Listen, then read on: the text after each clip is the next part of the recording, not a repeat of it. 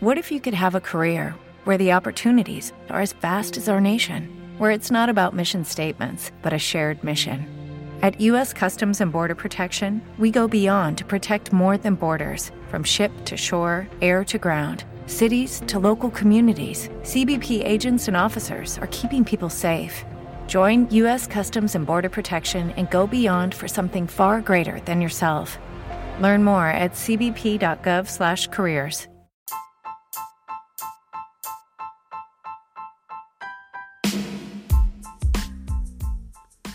If you haven't heard about Anchor, it's the easiest way to make a podcast. Let me explain. It's free. There's creation tools that allow you to record and edit your podcast right from your phone or computer. Anchor will distribute your podcast for you, so it can be heard on Spotify, Apple Podcasts, and many more. You can make money from your podcast with no minimum listenership. It's everything you need to make a podcast in one place. Download the free Anchor app or go to anchor.fm to get started.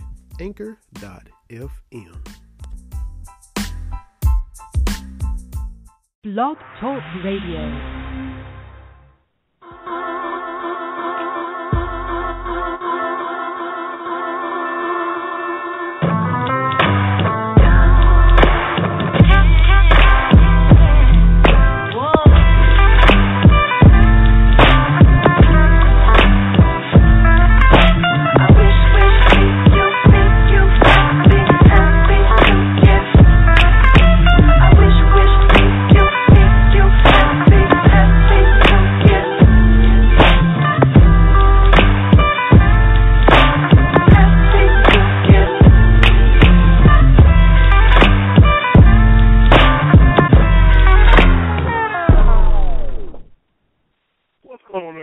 Welcome to Cat Talk with Benny and Terry on the Brown and Hardy Radio Network, blogtalkradio.com. Benny Hardy here, Terry Brown there being Louisville, Kentucky. What's going on tonight, TB? Not a whole lot. It's pitch black out here thanks to the time change, but things are going pretty good. How about yourself, Benny? Doing good, man. I'm back as a kid. It used to be the worst time of year, because you get your homework done and you couldn't even go play outside. It seemed like it got dark before you walked out of the school building. Dark when you got up for school, dark when you got home. You just couldn't wait for spring to get back again, to see the long days, see the sun again. But while it was daylight today, it was warm, unseasonably warm, as the weather men like to say. It was weather people like to say. It was up in the 70s. Today and tomorrow, so while we have the daylight, it has been really nice and warm, so I know it's not a lot of those days left either. Because it's winter and cold, it's coming. It may be November in the 70s, but we know it is coming. That's true, and you gotta take it. As hyped as we are about basketball season coming, that it always goes hand in hand with the cold weather. So we still dread it every year. We're still excited about basketball every year, but we know we got to deal with those frigid temps until March or April, when things start to break a little bit. Yeah, it's coming, but there's a whole lot of stuff going on. Yeah, man, we jam-packed weekend just in Kentucky and Lexington alone that would pretty much fill the show. The Breeders' Cup, Kentucky played an exhibition game. The basketball team did. The football game Saturday, that was tough to swallow, but that happened as well. Kentucky soccer and volleyball were out there doing their thing as well. So a lot of stuff going on, a lot happened. And then as we branch out like we always do, there was a lot happening in other areas of the sports world as well, man. So just tons of stuff to just dive into. Let me let you just lead off. Where do you want to steer it first? Just whatever's on your chest first, whatever is most important, go ahead and hit it. Well, of course, there's the Tennessee game this past week, and the football game this past Halloween, and it was just a debacle. It was definitely something we didn't want to see, that we kind of all hoped we wouldn't see again. But the course of these folks are getting smaller and smaller, but I still don't think the season is lost. A lot of folks are kind of down in the dumps, and there's even talk, I've seen people talk about Mark Stoops being on the hot seat. And if he gets to a bowl, which is still in the realm of possibility, how can you put him on the hot seat? Kentucky has not been to that many bowls, so getting us bowl eligible is still a huge step in the right direction. So other than that, there's just not a lot you can take away from the Tennessee game. Just outplayed in all phases of the game, offensive, defense, and special teams. Just a top to bottom butt whooping. I mean, that's pretty much all. That's all you can say about that game on Saturday. We try to get away from the same old Kentucky. We've seen a lot of things that have put same old Kentucky in the rearview mirror. The outcomes against Tennessee are still some things that are in that same old we've seen this movie before category. We hope. I never said that they could beat Tennessee. I just that was one I picked as a loss in the summer. I picked it as a loss last week, but still, I picked 31-20 because I really thought that they could, fight and give it a good go, and come up short. Didn't see Tennessee hanging half 100 again, 52-21, and this follows up 50-16 down in Neyland last year. I didn't think, especially after, getting whooped at Mississippi State, I didn't see another whooping happening. But that is what happened. You nailed it on the head. Tennessee made big plays in pretty much every conceivable way. Had huge running plays. Kamara got a big run down to the one. Josh Dobbs had some big runs. Big pass play right after Kentucky went up 14-10. I mean, anytime Kentucky had some things go their way, Tennessee immediately responded, and that 70, 80-yard bomb for a touchdown to put them back up 17-14 just sucked the life out of Commonwealth. It's like, are you serious? We're sitting here hoping, like, all right, let's try to get a 3-and-out. Let's try to force another punt, and boom, they dropped the big bomb and took the lead back. Then, like you mentioned, the special teams, the kickoff, the punt return touchdowns, the interceptions. They made big plays all across the board. The only thing they didn't do, make a big play, was in the trick play department because they didn't have to. Because they, like I said, a complete beatdown. And, Coach Stoops is still resilient. He's still saying, insisting that things will get fixed. Things are correctable. Guys aren't quitting. Guys are still all in, still buying in. It's going to be tough at Georgia this Saturday. It's not, even though they're not having the season they wanted to have, they just got pummeled against Florida. The natives down there are kind of asking the same Mark Richt questions that you hear every year. They're underachieving, losing games they shouldn't. You tweeted me, we said on the show about Georgia going to Georgia. They started a new quarterback last week, and it didn't go well. And they've been playing bad. They beat Missouri, 9-6. And then they followed that up with just scoring 3 points against Florida in the world's largest cocktail party game. Will Kentucky be able to go in and catch them still slipping, still struggling? You hope they don't get some of these kinks worked out against Kentucky. Had this same situation against Auburn where they had been struggling, hadn't been able to get things going, and then they kind of found their stride against Kentucky. Boone Williams is not going to be available with his elbow injury.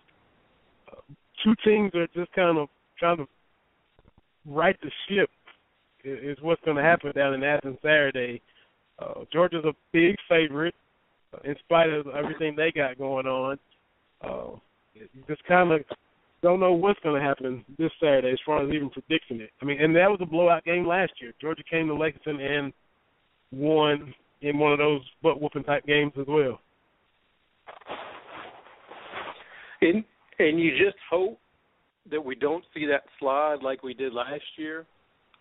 And I think a lot of fans are kind of looking at that with the games that we lost toward the end of the year. My fear is that if it's another blowout loss, then we reach critical mass. I don't want that to happen. A lot of folks are still on the blame Tolles bandwagon, and while he has been far from perfect and against Tennessee, I mean, he was absolutely dreadful. There's more to righting this ship than just Patrick Tolles. And I tried to express that sentiment to some fans over Twitter after the game. You know, I'm not saying Tolles is perfect. In fact, I'm calling him out on some of his poor decisions, but there's a whole lot more going on than just Patrick Tolles. The defense, we can't stop anybody. We can't tackle anybody, and you've seen that the last 2 weeks. You said it, that Tennessee didn't have to do anything exotic, any trickeration, as the coaches say. They just lined it up the same way Mississippi State did and just pounded the ball. And that's got to be a concern moving forward, that we hadn't seen that this year especially, teams just lining it up and just pounding the rock. And that's got to be a concern moving forward. I just hope they can regroup. There's still some wins out there. But, wow, when you have a loss like that, it's ugly. It really is. And, you know, there were, like you said, it's like when something is going good over here, we use the analogy when we had Dwayne Peavy on, that's, you know, kind of like juggling plates, you know, the performer at the circus, you know, spinning plates. It's kind of what, you know, himself and Mitch Marner have to do with all the different athletic programs, and they've been able to get them all elevated. And, you know, now they're sustaining all of the good performances of all the programs across the board in Kentucky. Same thing with Kentucky. You know, when the defense is bowing up and making some stops or bending and not breaking, then you got the offense that's not able to get anything going. Then the offense kind of comes to life, and this happened a lot against Tennessee. You know, you get the big play, the fumble return by C.J. Johnson to put Kentucky up 7-0. That would have probably at worst given Tennessee a field goal, maybe a touchdown as they were moving the ball. But Kentucky gets a big play there, and then, you know, you kept waiting for the offense to do something, get something going, because they kept going 3 and out, 3 and out, 3 and out, 3 and out. I tweeted from my seat. I said, Kentucky's offense at least needs to flip the field, get a couple first downs, and they weren't able to do it because you couldn't keep asking your defense to go out there. And, you know, Tennessee starting at the Kentucky 40, you know, excellent field position. That just had disaster written all over it. Kentucky's first down came via a personal foul. And then, you know, when they did finally show signs of life and get some things going, then you had the defense that kind of started slipping. So you couldn't have everything rolling at the same time. You mentioned the missed tackles. There were some missed tackles on Dobbs' run. Kamara had a third down play where he later was called out of bounds after he got the first down anyway, but he ran right through a tackle well before he would have gotten the first down. And then we've seen the drops all year. Like you said, when Tolles is clicking, sometimes he gets some very, very costly drops. There are times when he's not on point like you think he ought to be. So it's just a little bit of everything, just not ever clicking at the same time.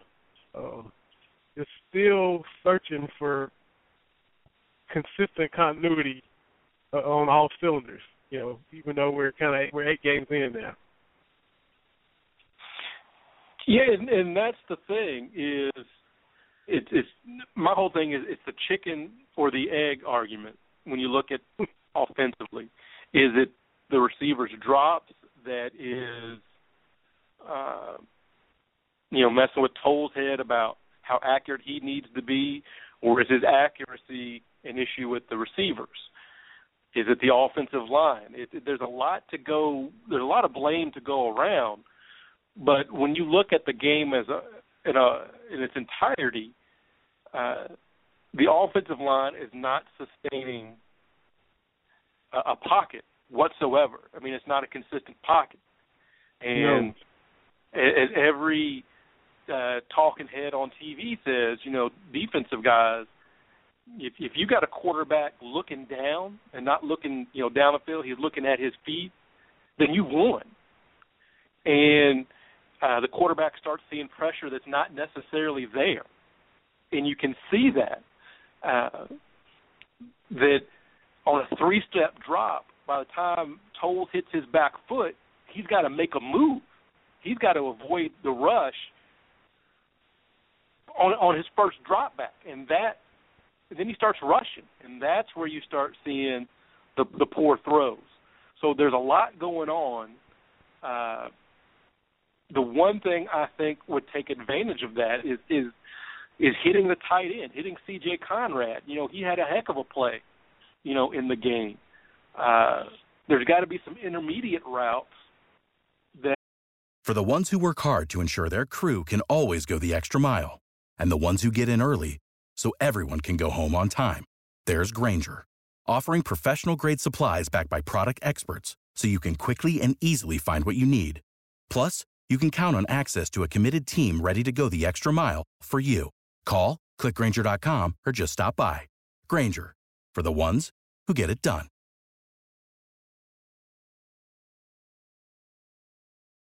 Join us today during the Jeep Celebration event. Right now, get 20% below MSRP for an average of $15,178 under MSRP on the purchase of a 2023 Jeep Grand Cherokee Overland 4xE or Summit 4xE.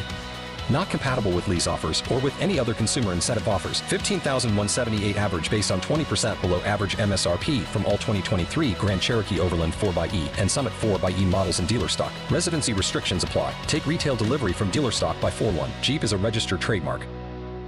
The passing game can work. The West Coast offense that you're old enough to remember that Bill Walsh made famous in San Francisco and other coaches around the league picked up, 3-step drop, get the ball out. You hit those slants, you get that 5 or 6 yard pass, hope your guy can make a play on it, break one. I think that's what we need to do to alleviate some of that pressure off of Toll, because they're getting pressure on him, and the defenses are, and it's not like they're blitzing. There's nothing exotic. They're just rushing 4 guys, and they're causing so much havoc that it's kind of wrecking everything. And, that's for all those who have been, the vocal minority or the clamoring that you heard for Drew Barker. You finally got to see him in the ending series, against Mississippi State together in the second half. Tolles had been running for his life, and as soon as Barker gets in there, it's garbage time, but he's in there running for his life too. And the game's already, in hand for Mississippi State. But he didn't come in there and, I'm sure there were some that were like, hey, okay, let's see what you got. Well, you didn't get to see what he had because he had to get in there and start scrambling around too. Couldn't get comfortable, couldn't set up shop or have a chance to pick anybody apart. So, yeah, the protection has left a lot to be desired too. It surely has. Yeah, and that's it. And when we're looking at the preseason, it was the offensive line that we thought was going to be the unit to really to solidify things. And right now, here we are, November, and what's the identity of this Kentucky team? I know you're probably tired of hearing this, but if you're going to be a successful team, you've got to have something. There's got to be one facet that you do well. And I don't know what that is. Even when Boone was healthy, I wouldn't say that our running game was something to be feared. And with him out, even more so, it's not the case. So I just don't know what we do well that we can hang our hat on, because in a game like Tennessee, if there's something you can do, you kind of use that as a rallying point and kind of change that momentum a little bit. But that obviously that just wasn't the case on Saturday. Yeah. So Kentucky now falls to 4-4, and heading down to Georgia, who is 5-3 after their loss to Florida. Tennessee, Georgia's 15, 16, somewhere in the mid-teens favorite. And like you said, even with Boone's explosiveness, you still we're kind of wondering what we're trying to do, what we're trying to get at, what are we trying to be. So it's still the progress has been made. So Tim Sullivan had an article in the Courier-Journal right there in your hometown of Louisville. The Cats now have reached mediocrity. They're respectable, but now the climb up in amongst the big dogs is a steep one. We're kind of seeing that. There's some good recruiting has been done, and good recruiting continues to need to be done. Got another good class lined up next year, and that class has some big-time offensive linemen, in-state offensive linemen coming. Drake Jackson, Landon Young, guys like that are coming. But they'll have to be developed and coached up.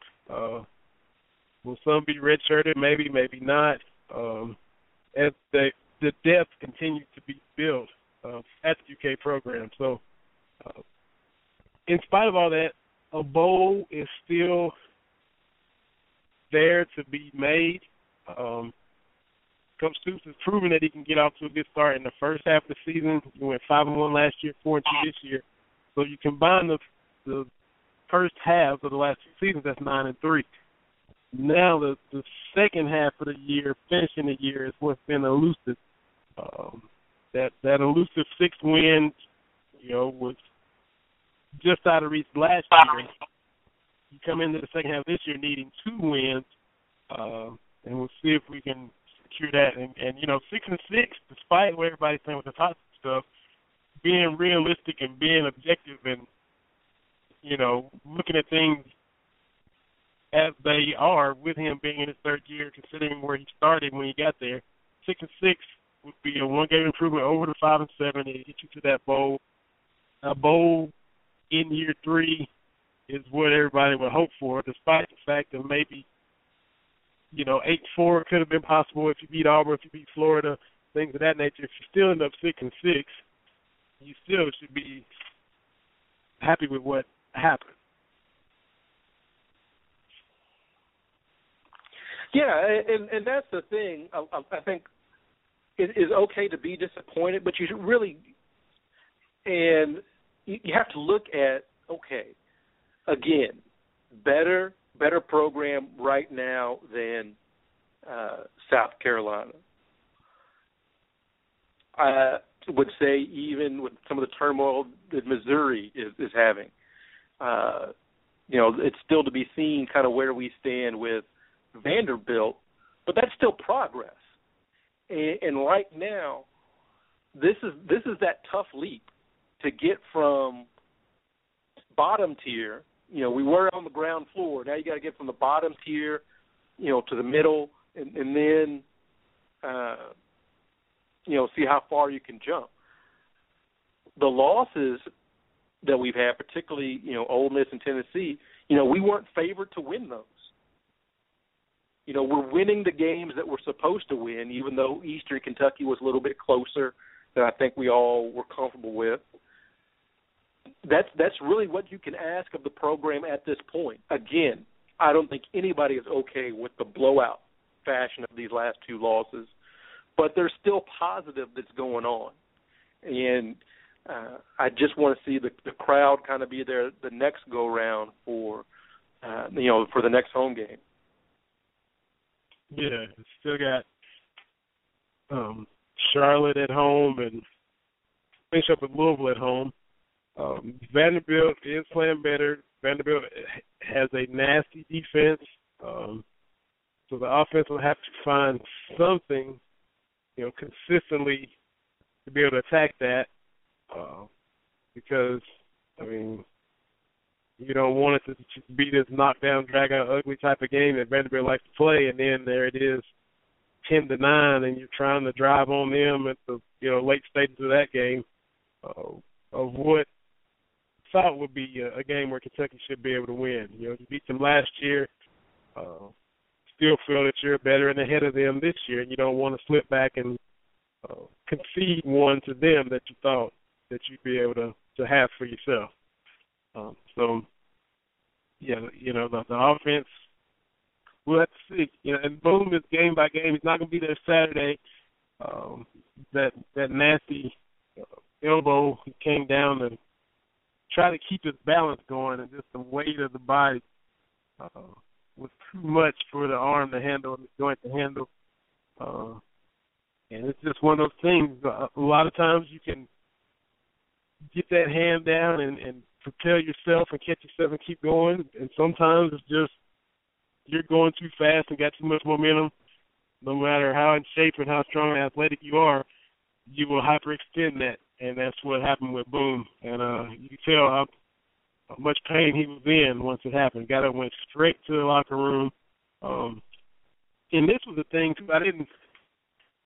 It's nothing illegal, nothing dirty, but so many running backs go down against Tennessee. You look over the last few years. Marcus Lattimore, South Carolina, who went on to play a little bit for your 49ers before retiring. A really, really bad knee injury. Georgia's been hit the worst. Nick Chubb this year went out on a play. He hit out of bounds against Tennessee. Nothing illegal about it. Todd Gurley went out last year against Tennessee.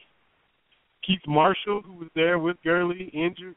Just a string of guys, and I almost thought, well, Boone better really watch himself. And then he up and has that injury there against Tennessee. Just crazy, fluky stuff. It's not like they're, taking guys out intentionally. Just football happens against Tennessee where running backs are concerned here later. It's just a little bit of a trend of that. Yeah, as the famous kind of video from that Alabama fan, they some low down dirty snitches there at Tennessee. So yeah, boy. Yeah, man. Anytime you can throw that out, that's pretty good. That's right. So now we look to hopefully beat on them twice, when we play them in basketball this year. So we got another long 365 days, and we'll see what happens when we're in Neyland Stadium again, when we get another shot at them on the football field. Another lopsided one went to the Volunteers this coming Saturday. So let's flip to some other stuff in Lexington, man. Let's go ahead and hit the Breeders' Cup. History was made, history was anticipated, and American Pharoah delivered. And, a grand slam, which, we've seen Triple Crowns before. You and I saw one this year. Before that, we hadn't seen one with our own eyes that we could actually recall. But a Triple Crown happened, and he said, forget that, I'm going out and do the Grand Slam before I retire. And American Pharoah did just that. Yeah, and that's a special horse. And, I told you I was trying to get our good friend Matt May, who's the PR guy over there at Keeneland, but he's still got a lot of stuff going on to kind of talk about that, so hopefully we'll get him on here in a couple of weeks. But just very special. It's the kind of thing that the horse racing industry needed.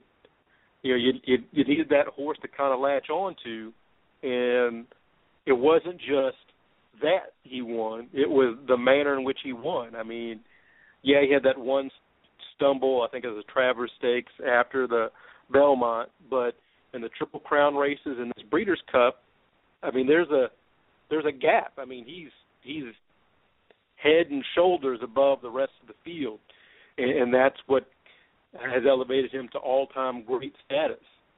So definitely I was excited to see that. That kind of added some excitement to the day there in Lexington. A little bit of a letdown of the Tennessee game, but a great crowd, great weather, so just a great event all the way around. Yeah, and this was, my lovely wife, Miss Katie Hardy, and I made just a whole day of it in Lexington. We got up early. We drove to my mom and dad's house Friday evening and got up and left from there Saturday morning about 7:30. Got to Lexington about 10:30. Caught a little bit of the SEC Nation show with Feinbaum and Mark Spears and Tebow and all those guys at Thomas Stadium. Then left there and went to England, which was our first time out there, because I was peppering you with all of the frequently asked questions about it, because I embarrassed my state and embarrassed you as a Kentuckian and the world, because I had never been to either Churchill Downs or Keeneland. So I was asking you all the horse racing one-on-one questions about, what was up when we got there. And we got out there, and, it was cloudy and overcast, but it never did just pour. Had a few little drizzles here and there. We stayed and took in about 3 races, and just, we didn't stay for American Pharoah because we wanted to go down to Commonwealth Stadium. But just the excitement of seeing each race, happen right there in front of you. And it's beautiful out there. It's still, the leaves are still up and bright and fall looking, and the venue was immaculate. You had everybody dressed up like you see. I was just a general admission guy because I was dressed to go to the ball game. So, but everybody that did dress up was doing their thing. So it was a lot of fun. It was, and definitely want to do it again in the spring or another time in the fall.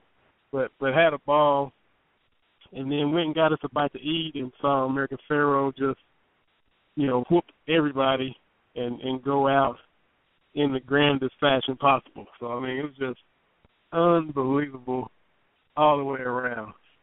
And I had a lot of fun. I was glad to be able to finally now say that I've been to some races.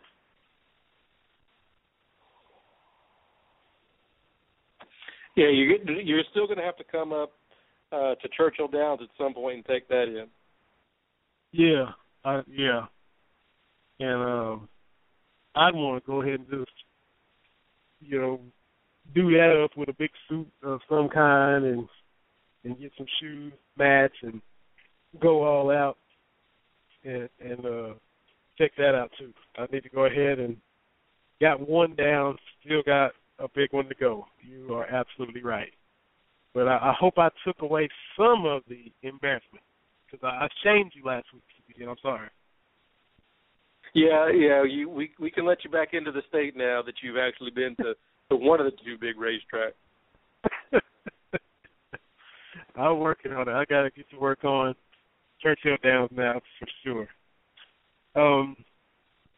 Kentucky basketball played Ottawa in an exhibition game. A lot of us didn't get to see it. I was one of those who did not watch it. Were you able to catch it online or track it down and check out a little bit of the 69-point win? I saw a little bit of it Tuesday night. Some places take you away. Some bring you together.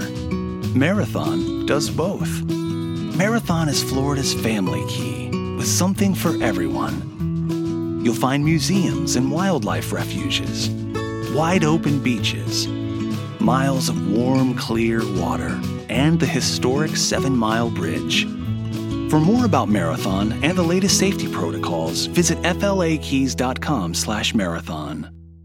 Step into the world of power, loyalty, and luck. I'm gonna make him an offer he can't refuse. With family, cannolis, and spins mean everything. Now, you wanna get mixed up in the family business. Introducing The Godfather at ChumbaCasino.com. Test your luck in the shadowy world of The Godfather slot. Someday, I will call upon you to do a service for me. Play The Godfather now at ChumbaCasino.com. Welcome to the family. VGW Group. No purchase necessary. Void where prohibited by law. See terms and conditions. 18+. It is my basketball night, so I didn't see the whole thing. But it's exciting. Jamal Murray's the real deal. And you saw his stat line, now, almost a triple-double. And I think, and that's one of the weirdest things, weirdest stat line of Kentucky basketball is we've only got the one triple-double. We've had some guys that have come close. Anthony Davis had some close ones. Nerlens Noel had some close ones. But I'm going to put my money on, particularly early on before the competition gets real stiff, I think Jamal Murray is going to do it. That is my takeaway so far. The one thing I do like is the guys are already seemingly playing well together. That is huge. Anybody that's played basketball knows it takes a little bit of time to get that familiarity, that on-the-court familiarity, but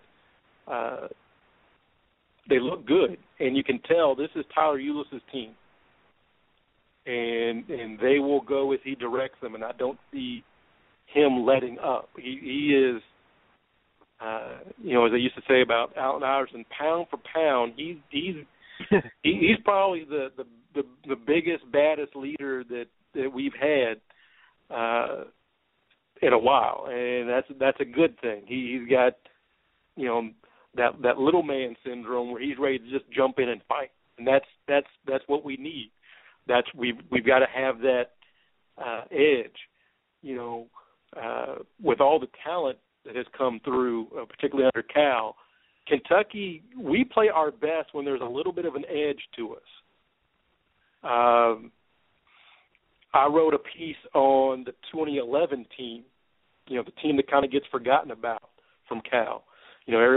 There's that book that Aaron Torres wrote about the John Wall team. And, of course, 2012 won the national championship. And 2013 remembered for the year that went bad wrong. 2014 it was the tweak. And last year was 38-1. But when I've talked to Kentucky fans, people rarely bring up the 2011 team. And Brandon Knight is kind of forgotten about when you talk about Cal point guards or even guys in the NBA. And that team was special. And that team had an edge that DeAndre Liggins brought. Our teams play better when they've got that kind of edgy grit to them, and I think that's what Tyler Ulis is bringing to this year's squad.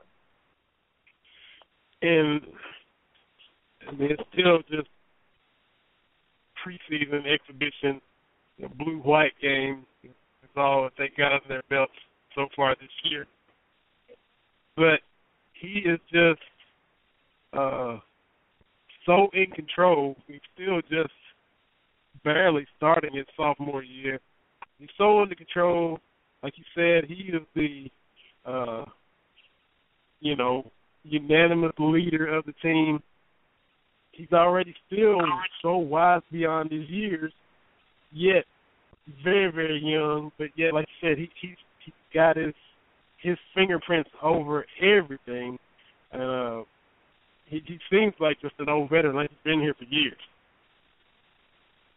Yeah, it just points to the caliber of young man that Cal's bringing in here. I was really impressed last year with Ulis and really everybody who, at least on the outside, had accepted their roles, particularly on the platoon.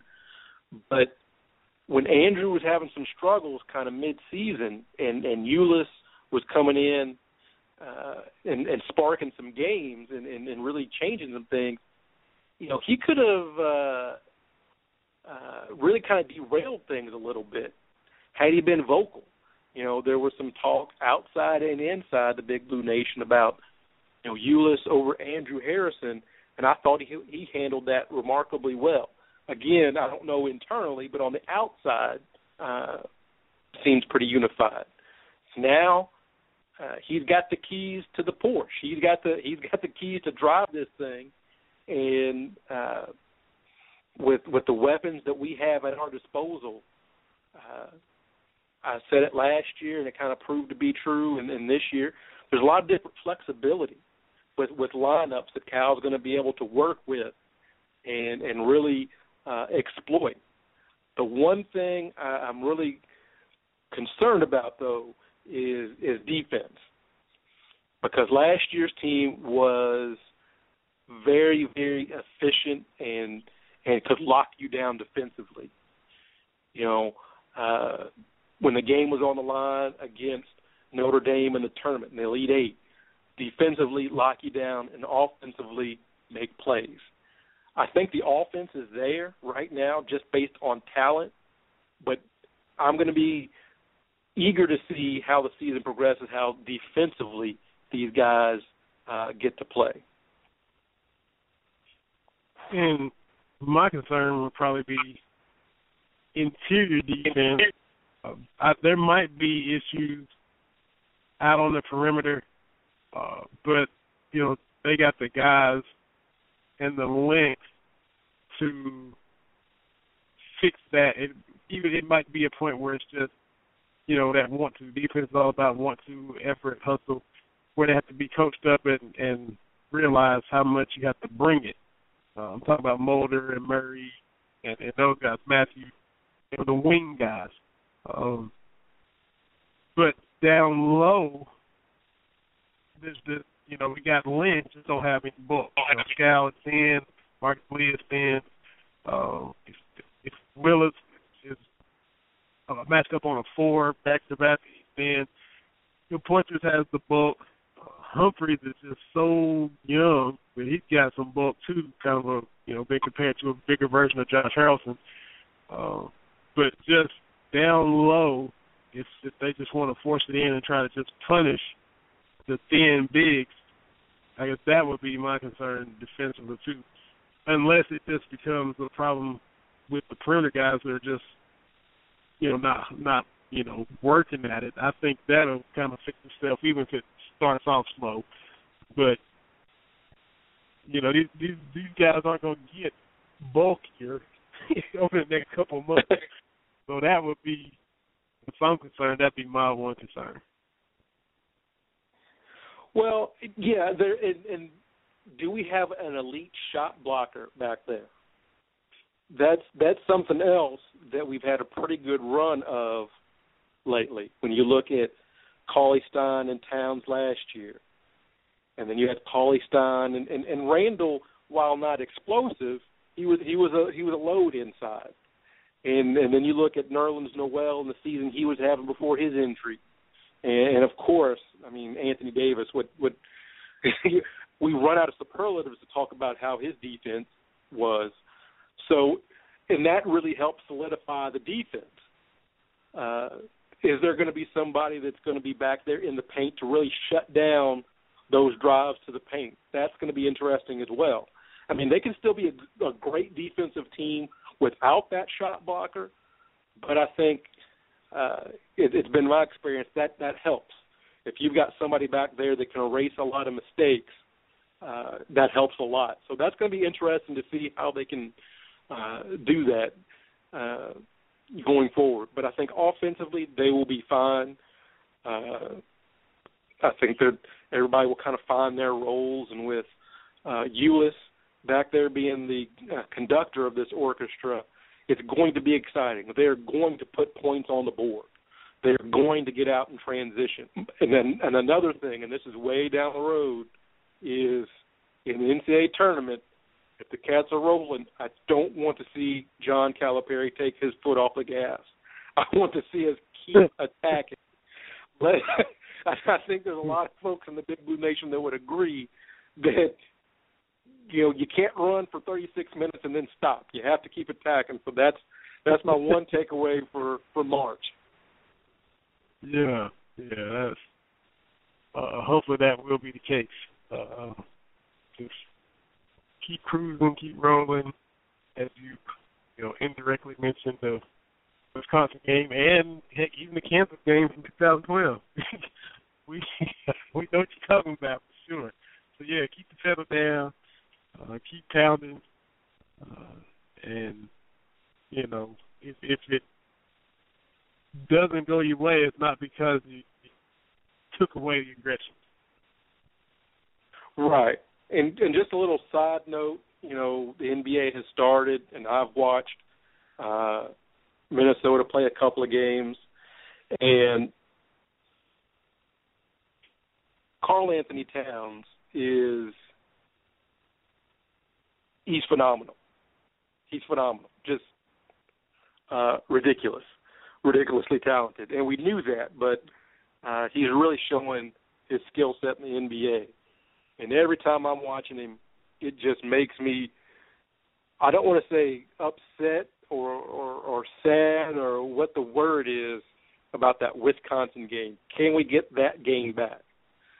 Because of all the times, other than 2012 that we've fallen short, last year, that is the one that got away. I think that the 2014 team with that tweak and that run and those Aaron Harrison shots, we were playing with house money, when we got to play Connecticut. I wanted to win it, but we had a very good run.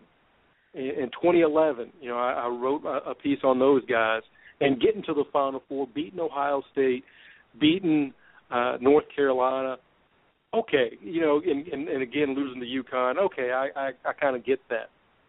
And then, the John Wall team, not a great perimeter shooting team. That's what West Virginia made them do. Those kind of nights happen. But when I think back to that Wisconsin game and how the offense kind of went away from Towns, man, and seeing what he's doing now, that one's going to hurt. The 2015, and I don't want to say disappointed, but yeah, that's the one that got away. Yeah, it is. It sure is. I guess I don't know. Over it pretty good.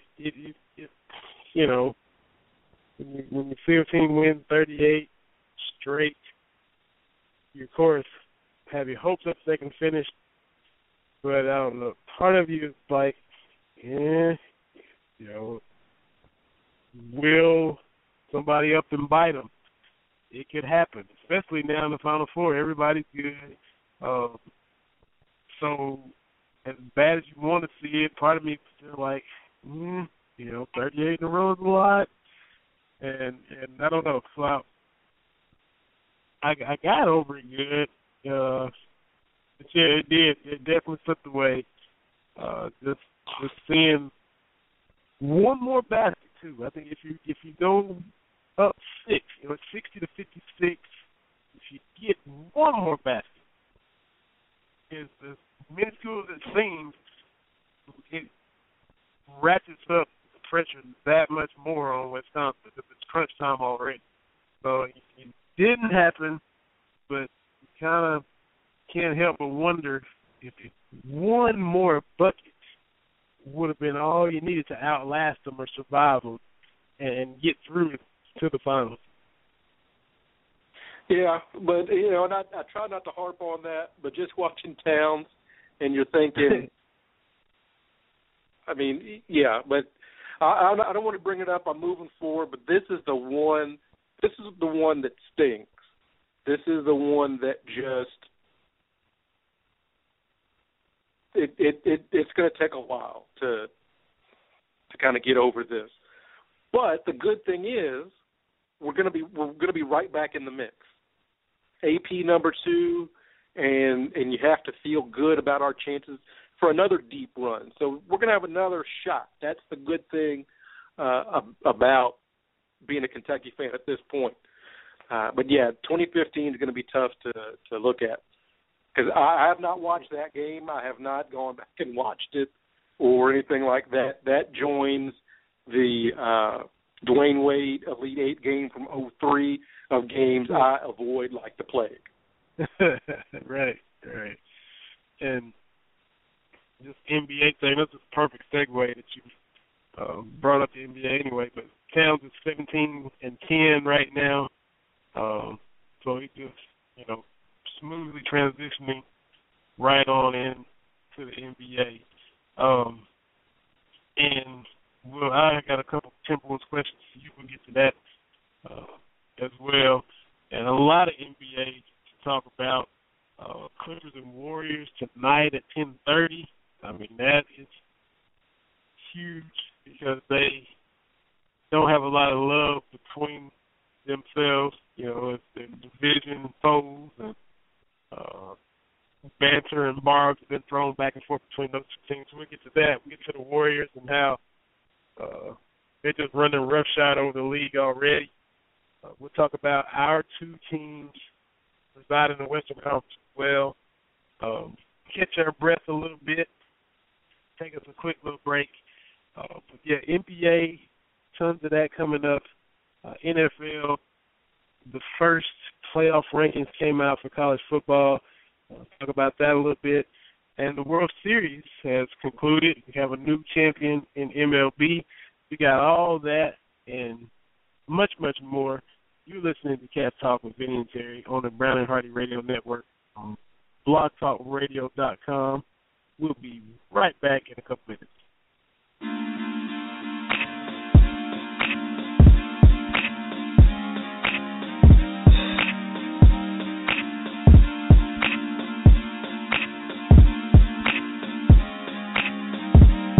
With the Lucky Land Slots, you can get lucky just about anywhere. This is your captain speaking. We've got clear runway and the weather's fine, but we're just going to circle up here a while and get lucky. No, nothing like that. It's just these cash prizes add up quick. So I suggest you sit back, keep your tray table upright, and start getting lucky. Play for free at LuckyLandSlots.com. Are you feeling lucky? No purchase necessary. Void where prohibited by law. 18+ terms and conditions apply. See website for details. With Lucky Land Slots, you can get lucky just about anywhere. Dearly beloved, we are gathered here today to... Has anyone seen the bride and groom? Sorry, we're here. We were getting lucky in the limo and we lost track of time. No, Lucky Land Casino, with cash prizes that add up quicker than a guest registry. In that case, I pronounce you lucky. Play for free at LuckyLandSlots.com. Daily bonuses are waiting. No purchase necessary. Void where prohibited by law. 18+. Terms and conditions apply. See website for details.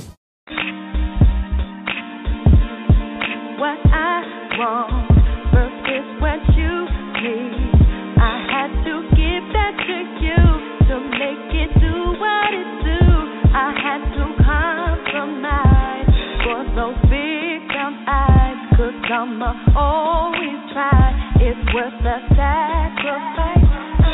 I sacrifice for the greater good. This is how it should be.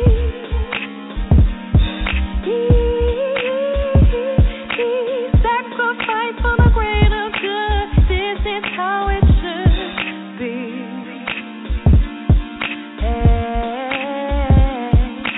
My turn, your turn, our turn. It give and take, and take, and take. My turn, your turn, our turn. It give and take, and take. I know what you want. I know what you need. You know what I want. You know what I need. You want me to be on your team. Compromise in the name of the dream. You want me to be on your team. Compromise in the name of the dream. Yeah. Yeah. The dream of making it work. 'Cause at the end of the day, it's just you and me.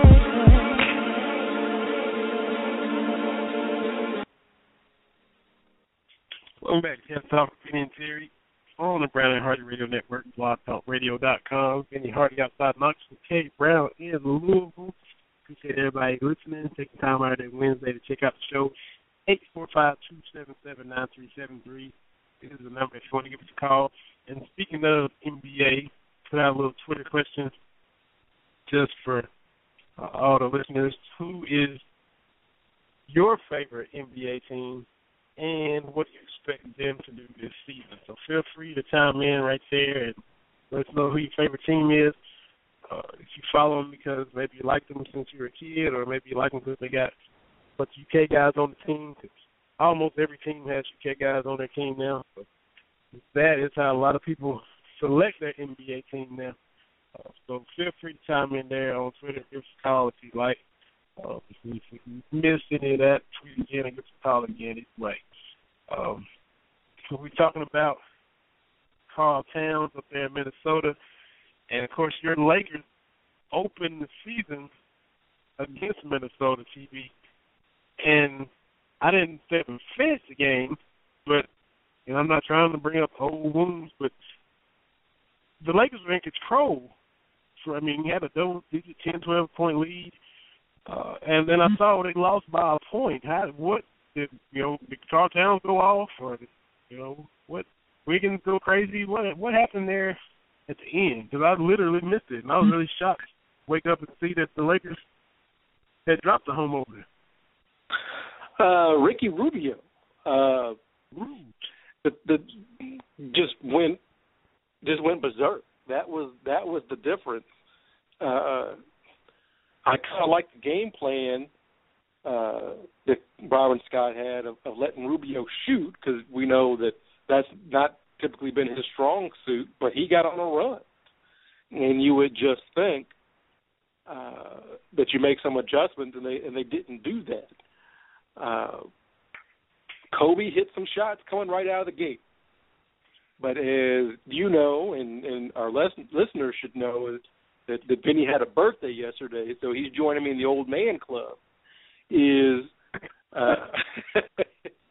Kobe came out that first half and looked kind of like, I won't say vintage Kobe, but hey, he could still do things. But that second half, the lift isn't there, and that's the thing. It's he just can't explode into his jump shot or finish at the rim like he used to. And that's why they say Father Time is undefeated.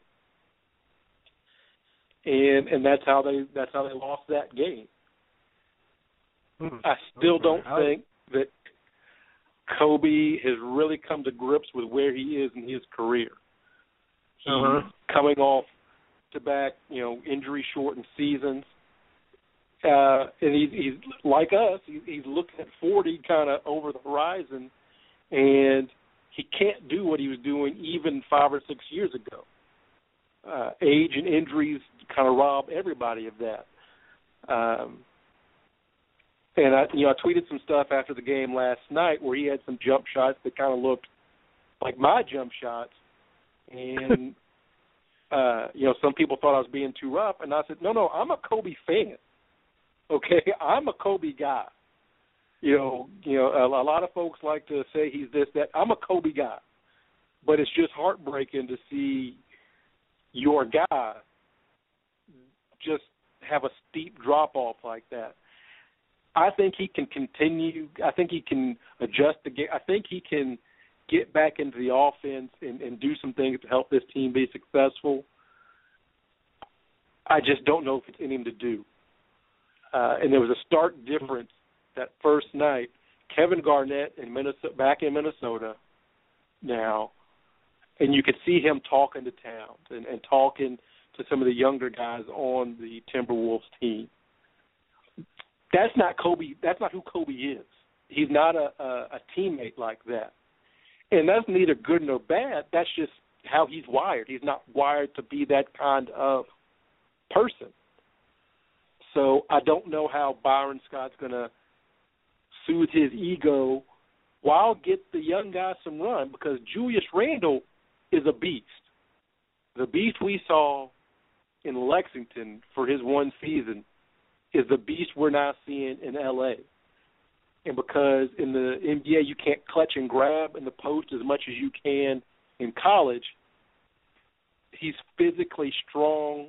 Last night he had a spin move, up and under dunk on Kenneth Faried. He is the power forward of the future for the Lakers. And for him and these young guys to grow, Kobe's going to have to take a little bit of a step back. Stephen A. Smith keeps saying that he's just off. You know, he's gonna get it. He's gonna kind of, you know, fall into place. And I listened to him a little bit on the way home. And there's callers calling in saying Kobe's looking more done than he is just rusty or just out of sync. And so I was definitely wanting to see what you thought. And you said you compared his shot to looking like yours, and then Father Time being undefeated. And you kind of leaning more. You're not going to see vintage as much as we used to. Not even 33-year-old Kobe compared to now 37-year-old Kobe. So, and I heard something interesting today. Brian Windhorst, who's an NBA guy for ESPN, that I didn't realize because of Kobe's injuries, he was not cleared to shoot until the latter part of August. And the way that may not sound like a big deal, I know Kobe his jump shot is, you know, he's got his home gym and all that kind of stuff. That is his thing. It's a rhythm thing, like a golfer's swing. And for him not to miss out on, you know, months and months of shooting activities, that's got to take its toll. So I'm hopeful that he can turn the corner. But coming off injury and age, I just don't see it being in his favor. I want to be wrong on this. I just don't think I am. Right. So they are 0-3 now, currently? Yeah, they're still winless. Yeah, well, we both. And right now the California team, it's not the Lakers. It's Golden State. And what Steph Curry is doing is amazing. Just the way that he is controlling that team. And I know you're a fan of point guard play like I am, and it is just phenomenal how he is able to get to anywhere he wants to on the court. And I don't know how you have a defensive game plan to stop him. It's one of those things, you crowd him, he goes by you, and he's creating for his teammates. If you give him too much room, you know, if you don't have a hand on him as he's crossing half court, you know, that's a three. So the Golden State's going to be very, very fun to watch. Yeah, and you know, when he first came into the league, you know, a lot of people wondered if he could hold up. There were so many durability concerns, a lot of ankle injuries, and you know, stuff like that hampered him. And he's gotten past all that, and he's just so crafty. The biggest, bulkiest, you know, guy. You know, he's wiry, he's thin. He's crafty when he does get to the rim.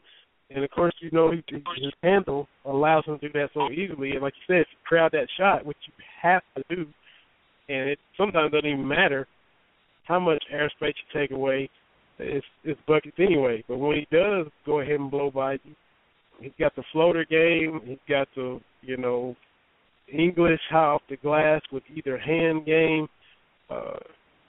And as good as he was last year, he started off, and like you said, it's insane this year. And, of course, I'm going to stay up and watch as much as I can tonight because, you know, they're 4-0. The Clippers are 4-0. Golden State has played already supposedly, quote-unquote, better teams than the Clippers have, but they're both undefeated. So this is about as early as the big-time regular season NBA game as you'll find. It's definitely going to be fun. It's to see Cleveland and New York play, and of course I'm just wanting to get that to hurry and get over with because I'm ready to see Golden State and the Clippers. Golden State, in their 4 wins, they're averaging 25 points per game margin of victory. They've outscored their opponents by 100 points already.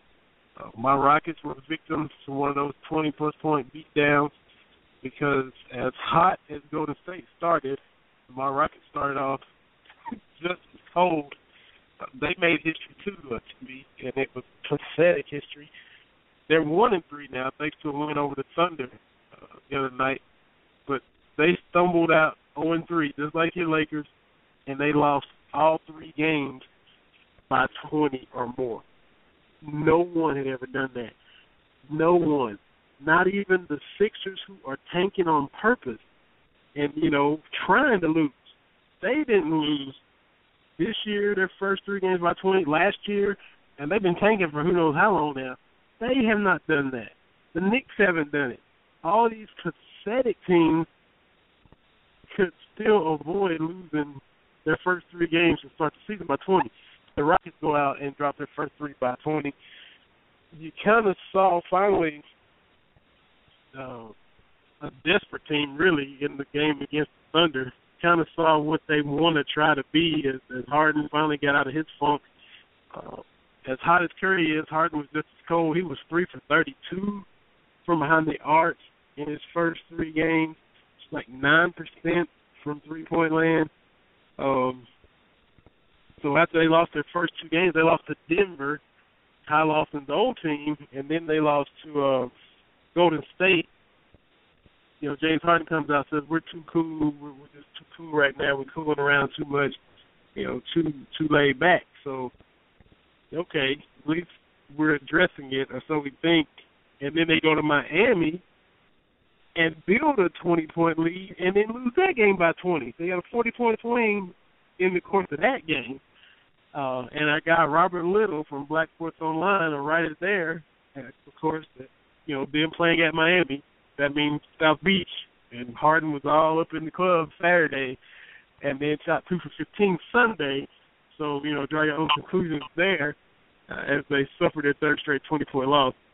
It was good to get a win against the Thunder because the West is insane. You just can't lose too many games to get that far behind and dig a hole for yourself because there's only 8 spots and there's so many teams. One of these games might come back and bite you where, if you got to win here, you might be at 8 seed, or you might not be in the playoffs at all, or you might be a 4 seed when you could have been a 2 seed. You know how it's all going to play out come the end of the year. But we're 1-3, so just a half game better than you right now. Houston's got their own issues to get worked out. Yeah, I watched a little bit on NBA TV of that Thunder game with your Rockets, and Clyde Drexler was on the call, and I kind of agree with what he was saying, that Houston needs to get their power forwards back because it's kind of leaving Dwight kind of vulnerable out there, and he can't, because of, it's hard to believe, because of his age and some injuries, he can't patrol the paint like he was doing in his Magic heyday. So they need the power forwards to come back to really lock that down because they're playing good defense as far as, for the first 20 seconds. And then once the shot goes up, they're just not getting those rebounds. They're getting out-rebounded. They're losing possessions. They're not getting offensive rebounds. And that's the name of the game. If you can create more possession, that's a good thing, and the Rockets just aren't doing that right now.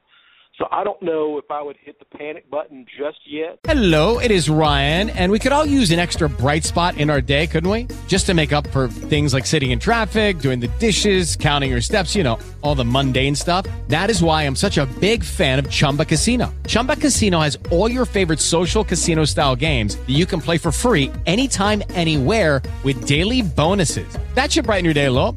Actually, a lot. So sign up now at ChumbaCasino.com. That's ChumbaCasino.com. No purchase necessary. VGW Group. Void where prohibited by law. See terms and conditions. 18+. Step into the world of power, loyalty, and luck. I'm gonna make him an offer he can't refuse. With family, cannolis, and spins mean everything. Now, you wanna get mixed up in the family business. Introducing The Godfather at ChumbaCasino.com. Test your luck in the shadowy world of The Godfather slot. Someday, I will call upon you to do a service for me. Play The Godfather now at ChumbaCasino.com. Welcome to the family. VGW Group. No purchase necessary. Void where prohibited by law. See terms and conditions. 18+. On your Rockets, because I think, when their lineup kind of shakes itself out, that they'll be able to kind of be back where they were last year. Now, the thing is, moving forward, will that be enough to get them that 2 seed? That's going to be the thing, because there's a lot of teams out there that made moves to improve, but I don't think the Rockets, it's time to blow them up just yet. Yeah, and down at this money units, Terrence Jones will definitely help, because even in the win against the Thunder, they were down big in the third quarter. They had to battle back from a 14-point deficit and go on a 23-6 run to close out the quarter, get back into the game and take the lead. But they at least they showed some fight, and that's what you want. Lawson and Harden are kind of getting acclimated to one another. A lot of talk about how Harden now will have to adjust to not having the ball in his hands all the time, which is kind of his game, but wears him down at the same time. We saw it in the conference finals against Golden State. Game 5 of that series, the closeout game, because Houston lost 4-1.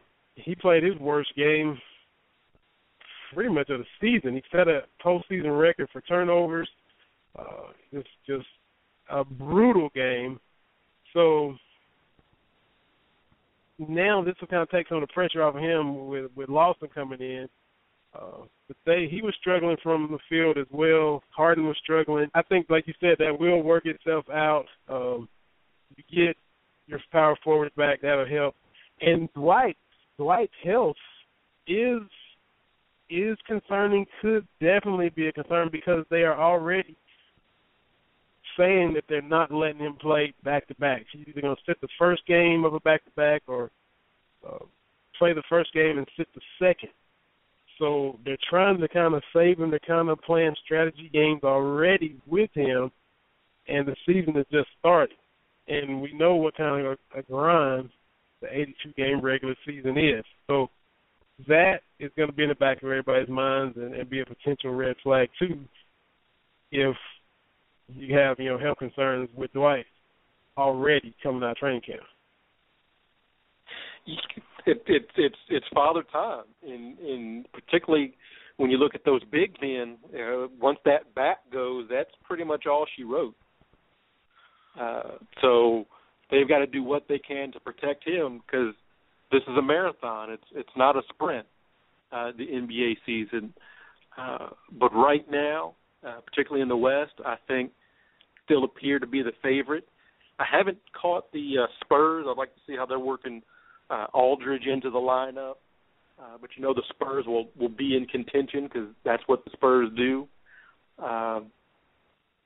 It's going to be interesting.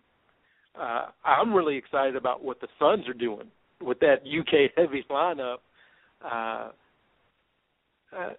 think they can make some noise and perhaps squeak into the playoffs. So it's going to be definitely interesting to watch throughout the season. Yeah, for sure. We got a couple tweets back. You resent out our tweet to start the show. We were just curious to know who everybody's favorite team is. We got Mike, CMC Sports fan, responded at Cats Talk Wednesday. He's a Washington Wizards fan. David Jarvis, CBN Sports, KSC DJ, wow, long handle, is an Atlanta Hawks fan. Got another one coming in. So we got the retweet of it. So we got a couple responses. two Eastern Conference teams getting votes. Washington Wizards, of course, with John Wall. The Atlanta Hawks, right down the road from us in Kentucky. So we got a vote for the Wizards and a vote for the Hawks so far. So that's cool. Appreciate y'all responding. Feel free to continue doing so at Cats Talk Wednesday, and we'll read them off and see who everybody likes. And just have a little fun with that because we are NBA guys and NBA just started, and we'll be keeping our eye on it all throughout the season from now until the NBA Finals. So, here we are staying up late already. I'm planning on staying up late to check out that Golden State Clippers game. So it's going to be fun, and it's just what we do, man. We're NBA guys. Yeah, and let me just say this about the Clippers. The Clippers just have little brother syndrome. Until they actually do something, because they're chirping at the Warriors. They've spent years chirping at the Lakers. And it's to that point now, you've got the pieces there. You've got two of the top guys in Blake Griffin and Chris Paul or Cliff Paul or whatever he's doing these days. You've got to do something. I was trying to actually do some research to see if they still cover up the Lakers banners during Clippers games. I have not got anything definitive, but you're the only tenant of the Staples Center that hasn't won anything. So the Clippers, you kind of touched on, Doc Rivers kind of chirping in. The Clippers just need to win. It's to that point, they were mediocre for so long, and now they've had a pretty good run.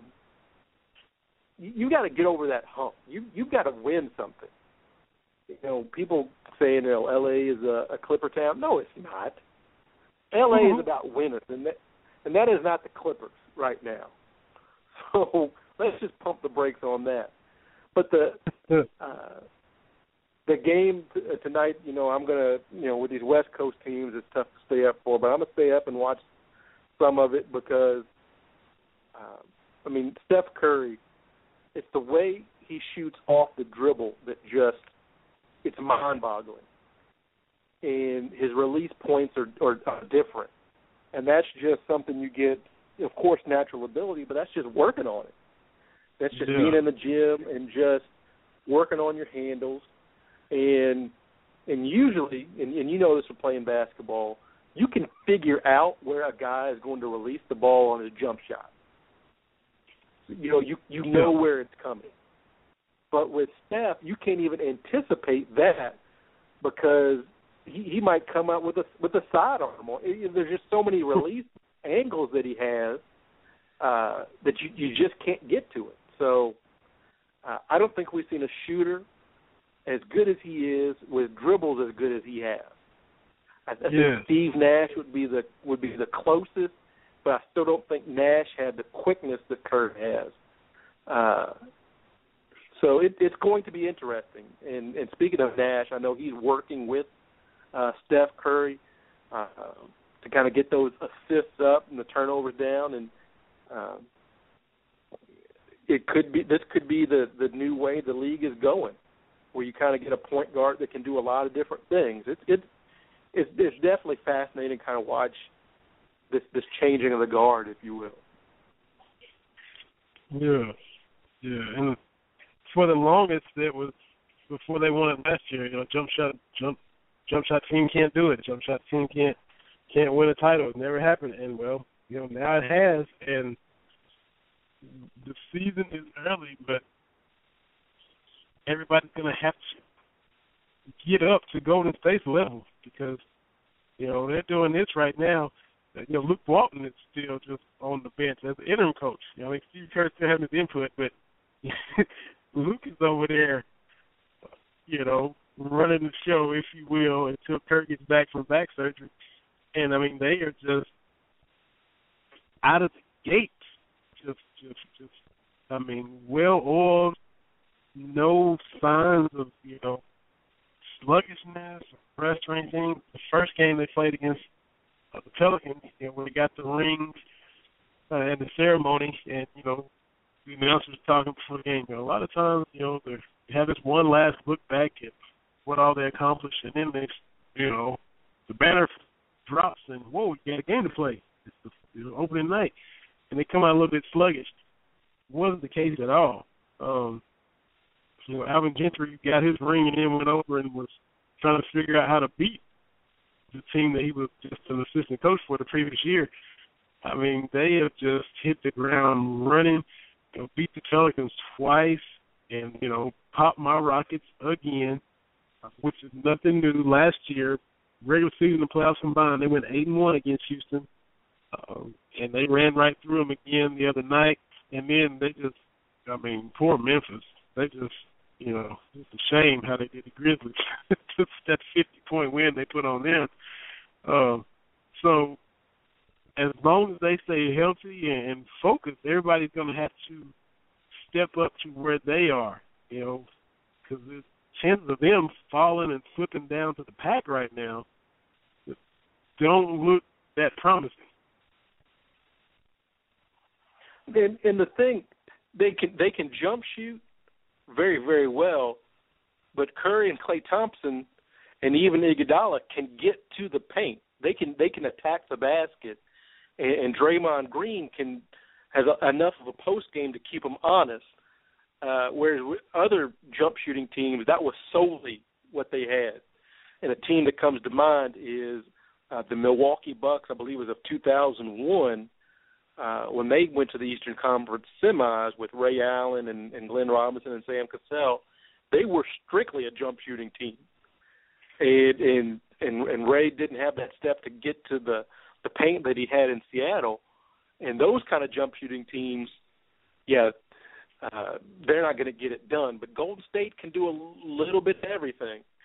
And when we say jump shooting, I don't think we've seen a backcourt quite as good as Thompson and Curry in the NBA to really stretch the floor on both sides when they play opposite one another.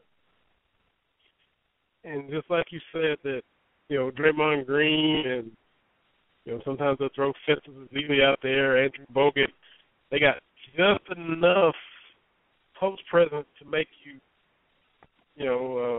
respect it or have to acknowledge it. On the flip side of that, Draymond Green is enough of a three-point shooter too that you can't relax on that either. I mean, it's bad enough with Curry and Thompson, Splash Brothers, but then you think, okay, the four-man's not going to be able to stop and pop much. But Green hits a lot of threes. Harrison Barnes hits threes to where, they spread you out from everywhere, and you really don't ever get a chance to even blink or relax for just a second, because even the post guys, make you pay. And that's the thing is, I don't know if this team is best ever. That's one of those discussions for first take. But if you're going to be a champion at any level, and again, I sound like a broken record, but you have to be effective at what you do. The Bulls and their triangle. When Phil brought the triangle to L.A., when you think about the inside-out post that the Celtics ran with McHale and Parrish and Bird, Showtime with the Lakers, and even your Rockets, give the ball to Akeem and let him work. But the Warriors have an identity. They know what they're going to do, and now they know it works.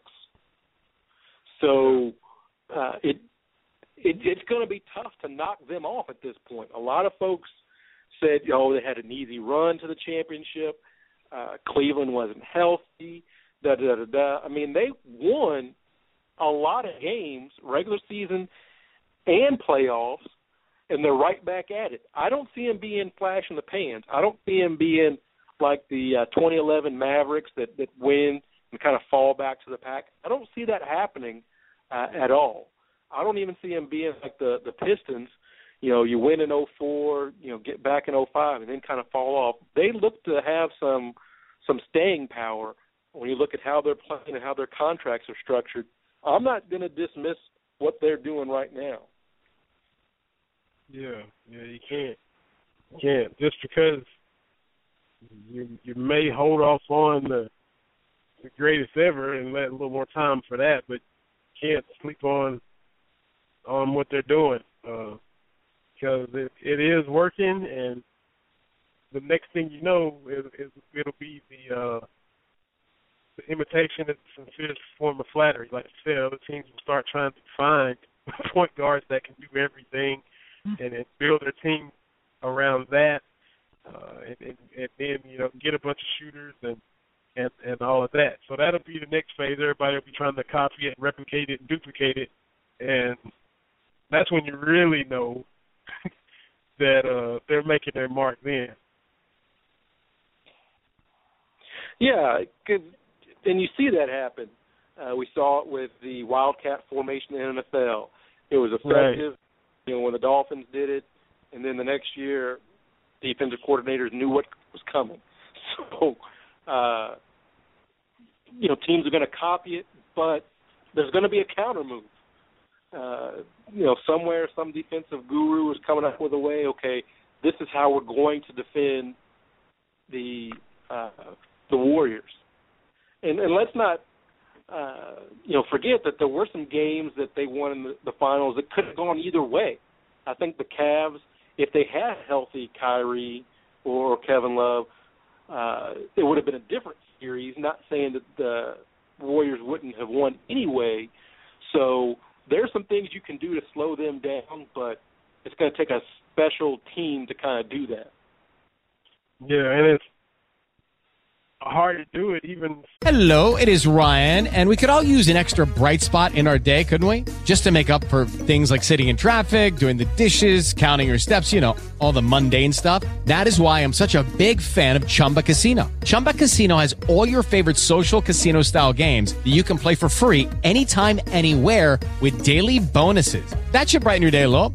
Actually, a lot. So sign up now at ChumbaCasino.com. That's ChumbaCasino.com. No purchase necessary. VGW Group. Void where prohibited by law. See terms and conditions. 18+. With Lucky Land Slots, you can get lucky just about anywhere. Dearly beloved, we are gathered here today to... Has anyone seen the bride and groom? Sorry, we're here. We were getting lucky in the limo and we lost track of time. No, Lucky Land Casino, with cash prizes that add up quicker than a guest registry. In that case, I pronounce you lucky. Play for free at LuckyLandSlots.com. Daily bonuses are waiting. No purchase necessary. Void where prohibited by law. 18+. Terms and conditions apply. See website for details. For the course of a 48-minute game, and much less an entire series. I don't know if it was the Grizzlies, in the playoffs last year. Everybody looked at that as, they are lunch pail, physical, grinded out type of team with a good point guard of their own in Mike Conley. Then you had the beast down low, Randolph and Marc Gasol. And the contrast between those two going into that series was what everybody was looking at. That whole styles makes fights cliche that everybody says. Well, that's what you had with those two teams last year. I think Memphis won a couple games in the series. Golden State ended up winning in 6. They've never lost 3 games in a row all year. So Memphis had a couple successful games, landed a couple punches, but for a 7-game series, it's just hard to hold them down. Same thing in the finals. Delly was guarding Steph, and everybody's like, uh-oh, look at this. But, Cleveland was shorthanded, but you just couldn't hold down Golden State over the course of the series. Sometimes they have a bad quarter, and everybody's like, oh, and then the next thing you know, they explode on you in the next quarter or in the second half. It's just hard to hold them down. Yeah, that's the thing. But the East, I think, is still kind of I think it's LeBron and the Cavs to take. I'm not sold on Indiana kind of being that challenger or Miami. being that challenger. I don't even think that the Hawks would be able to do it. What I would like to see, and this is kind of the fan in me, I would love to see if John Wall can get the Wizards to that 2 seed. Yes. I think it's time for him to kind of flex his muscles, which he showed in the playoffs, because folks need to remember in that Atlanta series, he missed a couple of games with injury. That could change that as well. So that's going to be interesting to see what happens. I think, as far as former Cats, Anthony Davis is kind of struggling a little bit to start off the season. I think it's the weight of those expectations kind of taking a toll. I think he'll bounce back, but, now he's in that conversation, where people talk LeBron, KD, Harden, Curry, and now with Anthony Davis kind of being in that discussion as well. That's a pretty big thing. I know he went to Kentucky and the spotlight is bright here, but when you're in the discussion of the top 5 or 6 basketball players on the planet, it's going to take some getting used to. But I think he'll bounce back and be that Anthony Davis that we've come to see, if not even a little bit better. Yeah, they're 0-4, but half of their schedule has been against the world champ Warriors already. So that's 2 of the losses. So yeah, I think they will kind of get their legs under them, and they got that 8 seed last year. It's not going to be easy for them this year to duplicate that. You got the healthy Thunder team, if they stay healthy all year. So that's who they were fighting with last year to even get into the playoffs. But I think they'll get their legs under them. Alvin Gentry's a good coach. And he's already kind of tinkered with AD because, what a toy that is if you're a coach. He's shooting threes now and stepping out more and even showcasing more on the offensive end. So I think they will, like you said, get it turned around. But in the West, you just can't afford to lose touch yourself in too big of a hole. Everybody run off and leave you real quick. Right, and with that's the thing about the West, because you've got 9 or 10 teams going for 8 spots. So every game really matters. And if you're a contender, you can't afford to really drop games. It's going to be interesting because Greg Popovich in San Antonio likes to give his guys a lot of rest. Not saying that they will be barely getting in the playoffs, but as far as home court and that kind of thing, will he change that mindset? That's going to be some different things to look at as this season progresses. We're going to see some of the stars in the West have to play some heavy minutes. That's when you look at your Rockets and Dwight Howard, if he's not playing back-to-backs, that's a pretty big piece of the puzzle that was going to be missing on those nights.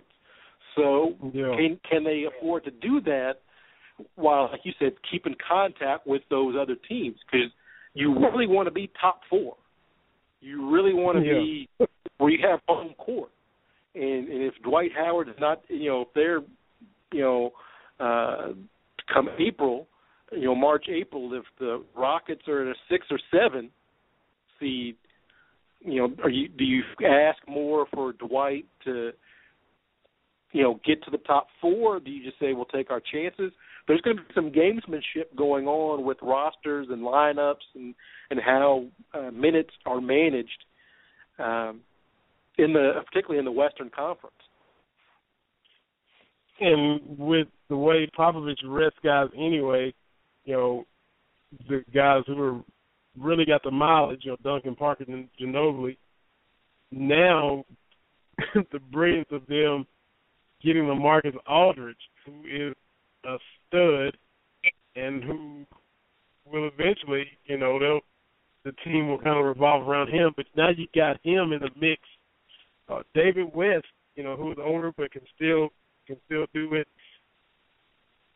He'll rest guys, but yet he's still got studs, and he can still flat out coach. So they're going to transition to where the team will eventually be, LaMarcus Aldridge and Kawhi Leonard's team, which, they're just setting themselves up to be contenders forever, kind of like New England without the cheating, because the Patriots have been contending forever, and San Antonio is kind of doing the same thing. So, Duncan, greatest power forward ever, arguably, will pass the torch to LaMarcus Aldridge, who is a beast, who flat out just killed my Rockets 2 years ago by himself, him and Lillard, because there was no answer for him and his little turnaround jumper from the baseline, because he was too quick for Dwight Howard, too tall and too strong for Terrence Jones, and he just put in work shooting those effortless, high-arcing turnaround jumpers. Him in San Antonio it's props to the Spurs for doing that, because they've set themselves up for a long time. Well, and that's the frustrating thing, because what they were able to do by bringing Aldridge in and still having Duncan, that was what my Lakers used to do to perfection. And that is the frustrating thing, is there's still really, and I've been watching and waiting, but there's no feasible plan for Kobe. There's no smooth transition like that. And I think a lot of it has to do with Kobe's personality, but I think a lot of it has to do with leadership, not doing things. I know they courted Aldridge, but with Kobe there, that's just not going to work. And I think had Daddy Buss, had Jerry Buss, if he was still alive, and if Jerry West were still the GM, I think we'd have a different situation. I think that over the last couple of years, they would have brought in a number one star to kind of take over for Kobe. Because when I read that Jeff Pullman book about Showtime, and it was talking about some friction between Kareem and rookie Magic Johnson. And Jerry West, the GM at the time, brought both of them into his office and said, this is the way it's going to be. If we're going to win, both of you guys have got to be on the same page. And there's no one right now in the Lakers organization that Kobe's going to listen to like that. And I think that's why they haven't brought in another guy. Yeah. And speaking of things not working, that's Buss is catching a lot of heat like he always does. So it's going to be a long, drawn-out transition, or maybe somebody starts flocking to L.A. the minute Kobe retires. Who knows? But like you said, that smooth, seamless, ideal scenario doesn't look like it's going to happen in the foreseeable future. Speaking of things not working, transition back to college football, the playoffs is out, and Clemson is number one. And just like we always said, Georgia's going to Georgia, tweet it, say it, they've done it. Clemson is, Clemsoning is afraid because of Clemson.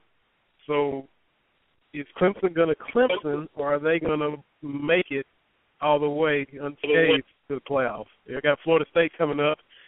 When will Clemson? Will Clemson? I don't know. I don't think so. I saw that Dabo Swinney, head coach of Clemson, during the ACC conference call, that was the first question he got. And I've seen him answer other questions. Is Clemson going to Clemson? The lead up to the Notre Dame game, ESPN was interviewing him, and that came up. I think that's going to be the driving story and get Clemson over the hump. At some point, you think that they had heard that enough. And I love Dabo Sweeney, because he was the one coach who would good-naturedly jab back with Steve Spurrier. You know, it didn't seem as contentious as other relationships.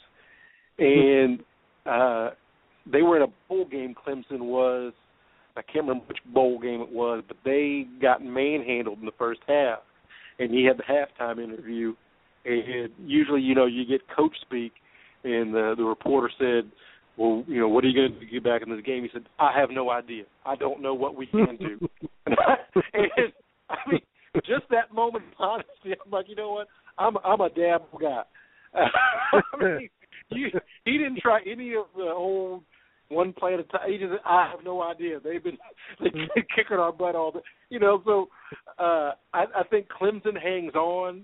You know, there's a lot of furor because LSU and Alabama are both in there. But, you know, they play, I believe it's this weekend, so they will cancel each other out. But I think Clemson is kind of in the driver's seat right now. Now, that being said, I wouldn't be surprised if they did Clemson against somebody, but I don't think that would happen.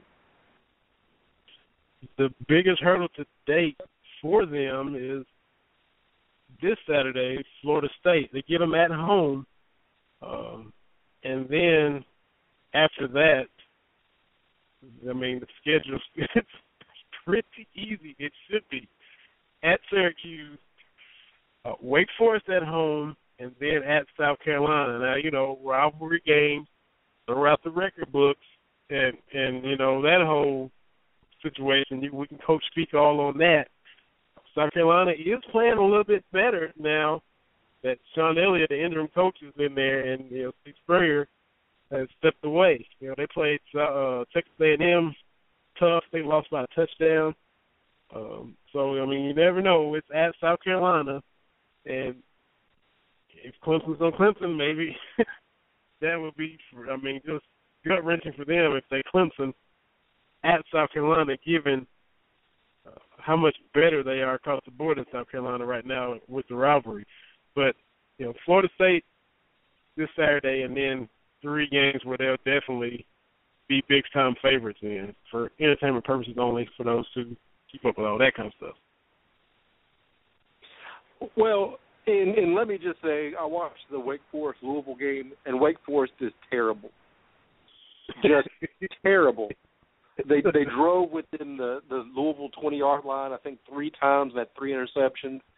And then with the game on the line, they bring in a stone-cold freshman quarterback and get negative 13 yards on the drive. I mean, that Wake Forest is terrible. But so I don't think they dropped that game. So I think once they get over this hump against Florida State, you know, they can kind of cruise somewhat until the ACC championship game, and I think that gets them into the playoffs. Now, what's going to be interesting is, you know, Ohio State, that Michigan game doesn't seem quite as a give-me as it did at the beginning of the season. That's going to be interesting for Ohio State. And we know that the SEC is going to eat each other. So that could leave a TCU to kind of crash the party. So that's going to be something to watch for as the college football season progresses. You know, it's still not the most perfect situation and setup, but we're heading in that direction. Yeah, and I've said all year, especially since Michigan's gotten better, I just don't see Ohio State beating Michigan State and Michigan back-to-back. Now, they could and they might, and I'll, you know, tip my hat. But, you know, Michigan is a lot better. You know, 1 year in with Harbaugh, they should still just be a one-loss team if they. With Lucky Land Slots, you can get lucky just about anywhere. Dearly beloved, we are gathered here today to. Has anyone seen the bride and groom? Sorry, we're here. We were getting lucky in the limo and we lost track of time. No, Lucky Land Casino, with cash prizes that add up quicker than a guest registry. In that case, I pronounce you lucky. Play for free at LuckyLandSlots.com. Daily bonuses are waiting. No purchase necessary. Void where prohibited by law. 18+. Terms and conditions apply. See website for details. With the Lucky Land Slots, you can get lucky just about anywhere. This is your captain speaking. We've got clear runway and the weather's fine, but we're just going to circle up here a while and get lucky. No, nothing like that. It's just these cash prizes add up quick. So I suggest you sit back, keep your tray table upright, and start getting lucky. Play for free at LuckyLandSlots.com. Are you feeling lucky? No purchase necessary. Void where prohibited by law. 18+ terms and conditions apply. See website for details. Just catch a snap and kick a punt against Michigan State. But both of those two back-to-back, I mean, Ohio State might bring it and handle both of them, for all I know.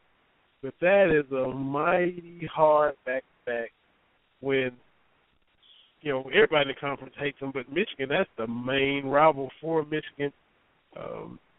Michigan State, I guess Michigan would be their main rival, but, you know, Ohio State ranks right up there, too. That is very hard to me. As talented as Ohio State is, that is going to be a tough double to pull off, beating both of those teams back-to-back. Yeah, and Ohio State hasn't looked great since the first half or the first quarter and a half against Virginia Tech. They've got some issues, and now J.T. Barrett, that situation. Yeah. So there's a lot going on in Columbus, and not a lot of it's good right now. Which is why repeating is so hard. Because on paper, they are still head and shoulders above everybody. Every player from every critical position across the board is back. You know, all the quarterbacks are back. Ezekiel Elliott, the running back, is back. You know, they brought up back most all their talent, but you know, so many other factors on the field, off the field, that play in that just add potholes and obstacles when the team is trying to go back-to-back and defend their title. Another note, too, flip back to college basketball. We talked about, of course, Kentucky being number 2 in the country. The number 1 team in the country, North Carolina, just got some news. Marcus Page, their point guard, it must be contagious. You know, broken hands are the thing, the injury du jour leading up to the college basketball season. We saw it at UK with Willis and Hawkins both, you know, having injuries. Now Marcus Page says it's out 3 to 4 weeks with a broken hand. And if you go 4 weeks from yesterday will be December the 1st. That, if he's 4 weeks, puts them right up to their ACC opener against Maryland, highly ranked as well, which will be a big-time game. So I'm not sure if he'll be back for that, but it'll be right close to time for him to be back when they start the conference season against Maryland. So Marcus Page out 3 to 4 weeks with a broken hand, the point guard for North Carolina. I'm not as high on North Carolina as everyone else is. I don't know who they got, but from what I saw last year, I just wasn't. I don't know. I'm just not feeling North Carolina, and maybe I've got my big blue glasses on. You know, not that I'm belittling these other teams, I just don't feel North Carolina. I don't think they've got it.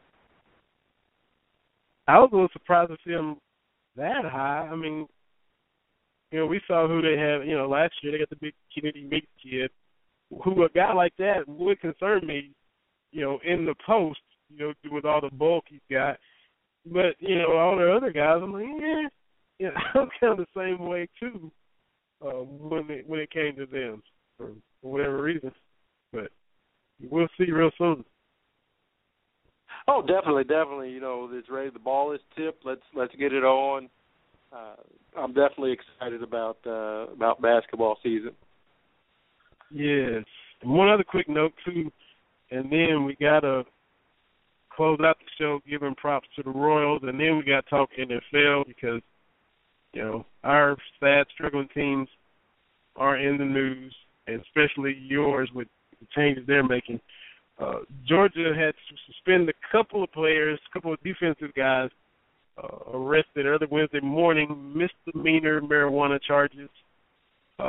They admitted to smoking in a UGA parking garage after midnight. Natrez Patrick and Chauncey made the best ones. Chauncey Rivers, freshman. Patrick is a linebacker, and Chauncey Rivers is a D lineman. They both have played, not a whole lot. They kind of cracked the rotation a little bit. So it's not, like a key core guys are going to be missing for the Kentucky game. But it just kind of goes to what Steve Spurrier used to say at SEC Media Days whenever, they played Georgia. We like to play Georgia early in the year because, they're always going to have a couple guys suspended. So it's one of his many barbs that he used to take at opposing teams. But this time around, Kentucky gets to play Georgia with a couple guys suspended. Other than they're not huge, big-time guys, but that did just happen down there at the University of Georgia.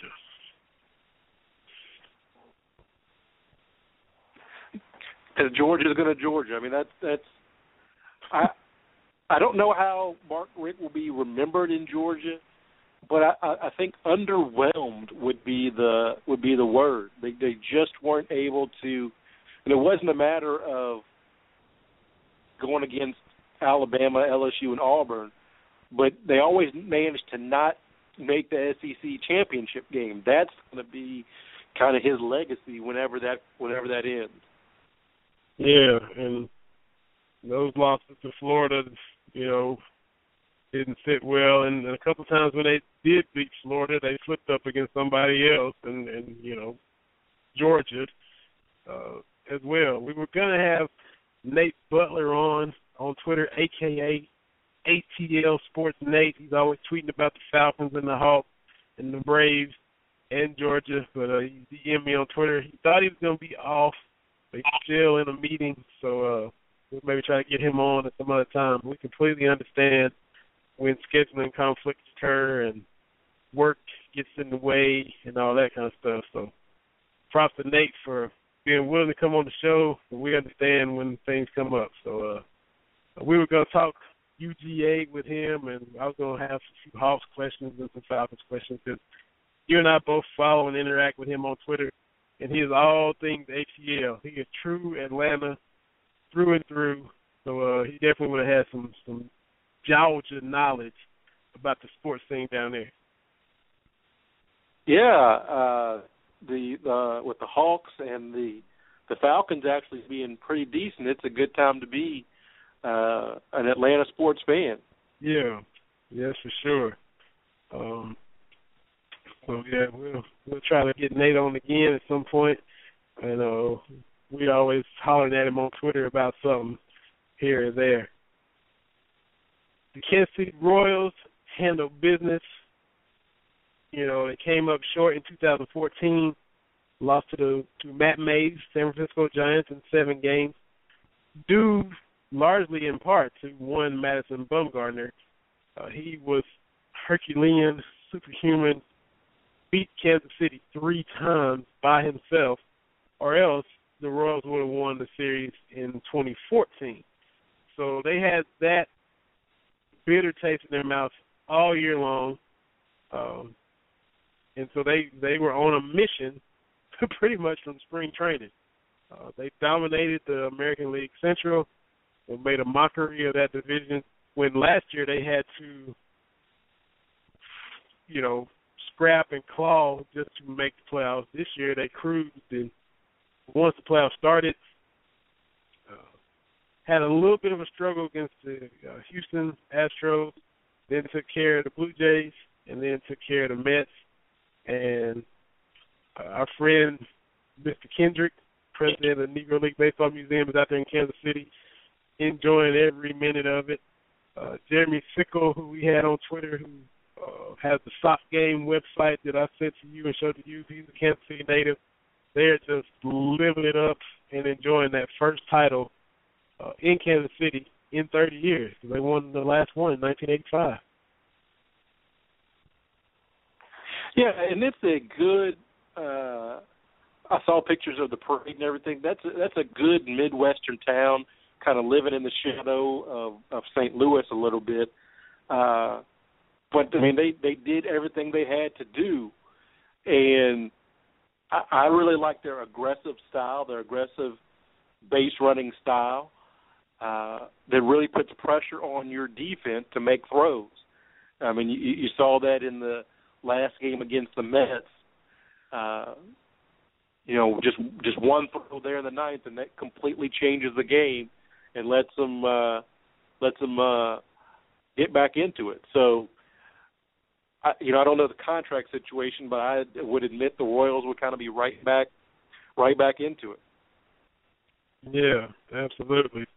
And Ned Yost, the manager, used to be the third base coach for my Atlanta Braves back in the day before he took the job out there in Kansas City. So congratulations to him and to the entire team.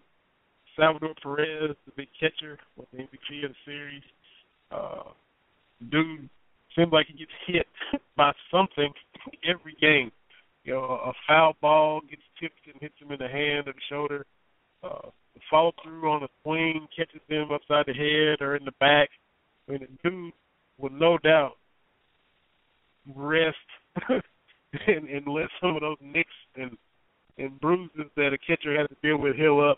But he played great. I mean, the whole team played great. And the Mets in that pitching, which I still think is a year away. That's scary. I hate the Braves have to deal with those guys.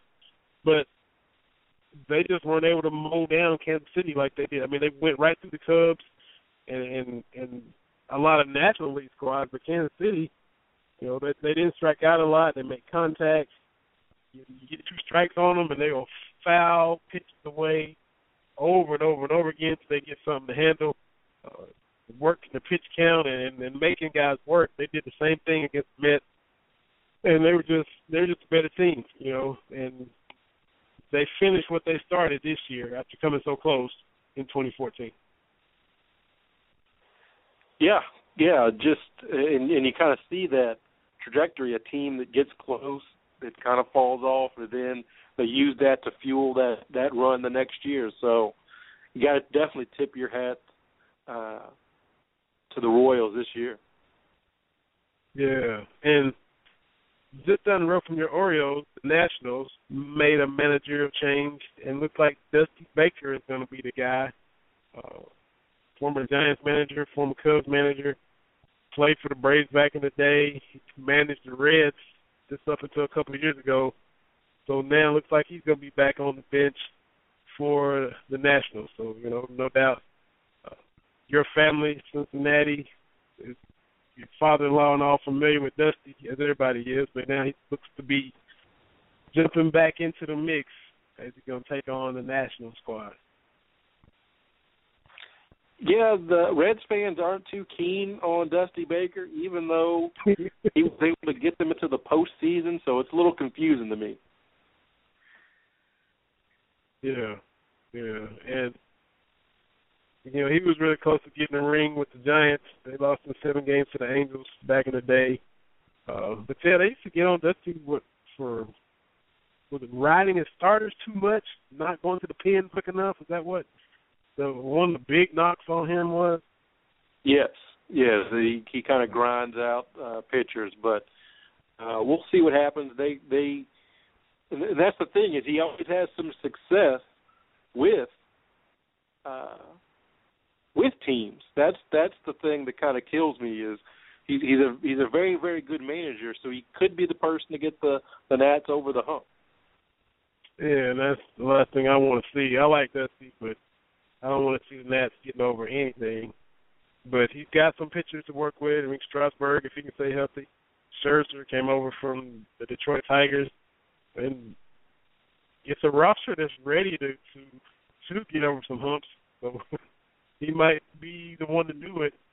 As bad as I do not want to see the Nationals do, he might be the one to get the ship righted for them. Yeah. Lastly, man, NFL, we gotta talk about our teams are struggling.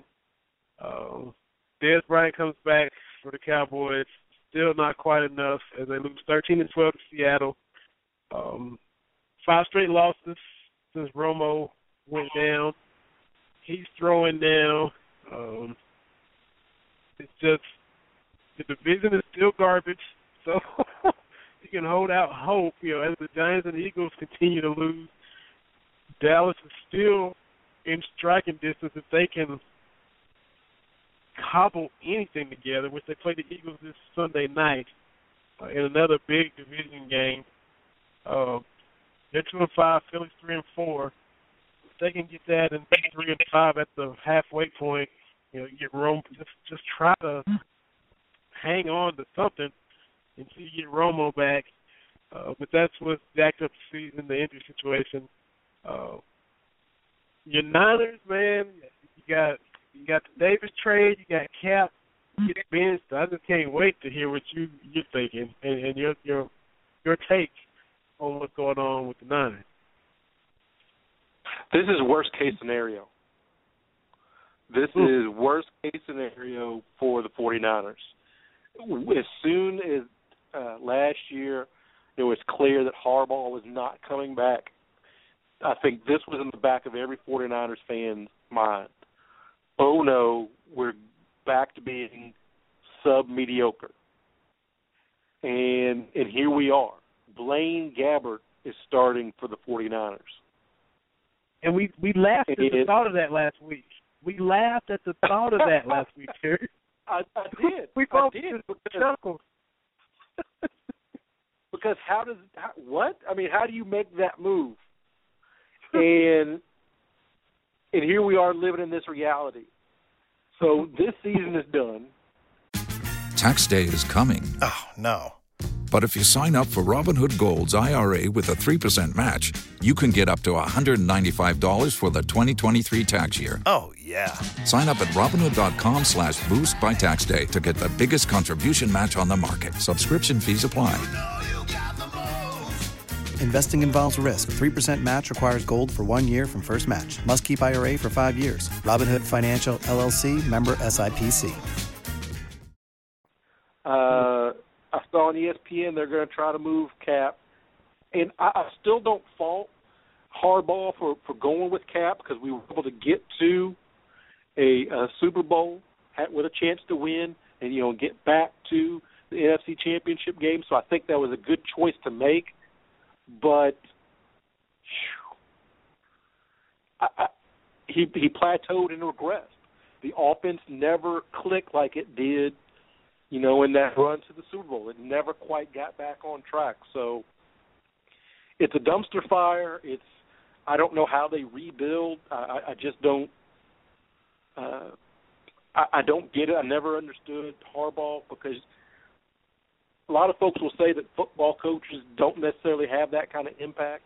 I mean, look at the 49ers and look at Michigan. I mean, just look at the difference with Harbaugh. He's a guy that can make that difference. So I'm still going to watch him and root him on, but this is bad. This is bad. Wow. Now I was trying to just Google some stuff real quick. Greg Roman was the offensive coordinator. Was he the offensive coordinator for Harbaugh when Cap and you guys were doing good? Yes. Yes. And now it's Pete Chris. Is that is that the guy now? Yeah. Okay. Yeah. I mean, this was a GM that was basically upset because Harbaugh was getting all of the accolades for the 49ers turnaround. And here we are. So you wanted all the glory, and now you got to deal with this. And I see that Greg Roman is now with Buffalo.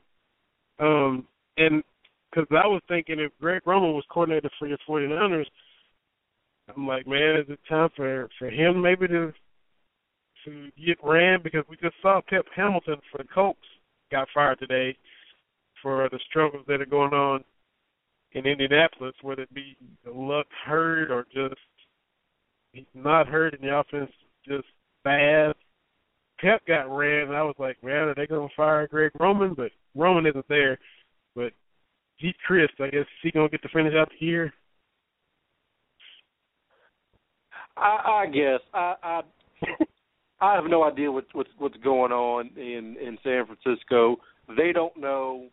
It's just this is bad. I mean, this is bad. They had that game with the Seahawks a couple of weeks ago, and it just fell flat. And since then, I mean, it was that first game was fool's gold, and now, you know, as Bill Parcells says, you are what your record is. Right. And for any of this show that goes past 8, you can catch it all on the podcast at blogtalkradio.com/catstalk. Michelle tweeted in that she's been a Celtics fan since the Larry Bird days, and of course, as we know, she cheers on all of the former Cats. Edward Perez, his favorite NBA team. Well, this will make you feel better. The Lakers, SoCal's best then, now, and forever, #16 title. So there's that. Those two are the contrasting tweets of the night. Celtics and Lakers tweets rolling in to @Cats Talk Wednesday. We thought we saw maybe the craziest finishes in college football as we come close to wrapping up the show. The Michigan State game, the Georgia Tech Florida State game, and then we go back to the ACC again last weekend, and we have Miami trying their best to impersonate the Stanford Cal game from 1982. Yeah, but there were so many things that went wrong on that play that the ACC suspended the officials and the replay official 2 games, which is huge because ordinarily you never see a referee, official, umpire publicly chastised like this. It was a great play by Miami, but you see there were so many things that were missed that the ACC felt it necessary, to make this stand. And here's the thing about that. When you're officiating, you know, before a kickoff like that or, you know, basketball game, if there's so much time left on the clock, the officials and the referees, you get together and you know what to look for. You have to anticipate that we're going to get one of those lateral plays. I mean, that's just one of those things that you have to plan for and be in the right spots and see what's going on, and none of that was done. Yeah. Sure wasn't. So, I mean, Duke now is 6-2, and for all intents and purposes, should be 7-1. They travel to North Carolina Saturday, 12 o'clock kickoff. North Carolina is 7-1. Duke, North Carolina football, and let's just pretend, just for the sake of talking about it in this segment, let's just say Duke is 7-1 because I mean the botched ending cost them the game. Duke, North Carolina football, Terry, 2 should be 7-1 teams, a combined 14-2. We're talking about Duke and North Carolina. I know I sound like Allen Iverson saying practice right now, but we're talking about Duke and North Carolina, not basketball, football. Both teams 7-1. The only team to beat North Carolina this year is South Carolina in the first game of the season. Now, I haven't looked at the schedule and all that, but we're talking about Duke and North Carolina 7-1. Both of them. That's crazy. But here's my takeaway from the Duke game against Miami. For the first time ever, Duke actually get to complain about the officials. A call actually goes against Duke, which balances out all those questionable calls that they get on the hardwood. So of all the teams to become a victim of official malfeasance, it's Duke. And you have to say to yourself, okay, the scales have been adjusted somewhat. They're not balanced, but they're adjusted. And you know, the same thing is said about us. You know that everybody complains about you go in the rub. What happens? We need Kentucky football to get some calls like that. You know, to balance that out. Then, if we, you know what I mean? Kentucky football is not where when let's just look at Duke's schedule. Duke, okay, I'll look at both of them real quick on Rivals.com. Duke played at Tulane, North Carolina Central, Northwestern, and they lost. And then Northwestern just went to crap after that down later on. They beat Georgia Tech. They beat Boston College. Beat Auburn. A 2-point win at Virginia Tech. And then Miami. Okay, so that schedule is not very daunting, shall we say. Let me get North Carolina real quick. And make, you know, because Kentucky football, it is where it is. We're talking about respectable. We're talking about Coach Stoops climbing to mediocrity, and then how difficult it's going to be to go beyond that. Kentucky is where it is. Its record isn't what Duke and North Carolina's is when you look at predominantly basketball schools. Conversely, we aren't where Kansas is, who is always 0 in whatever, year in, year out, outside of that 1 year that Mark Menzino took them to the Orange Bowl.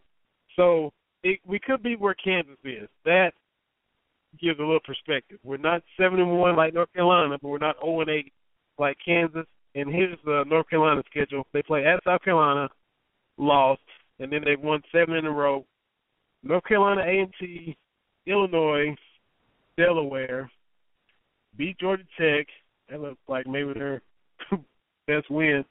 Wake Forest, Virginia, Pitt.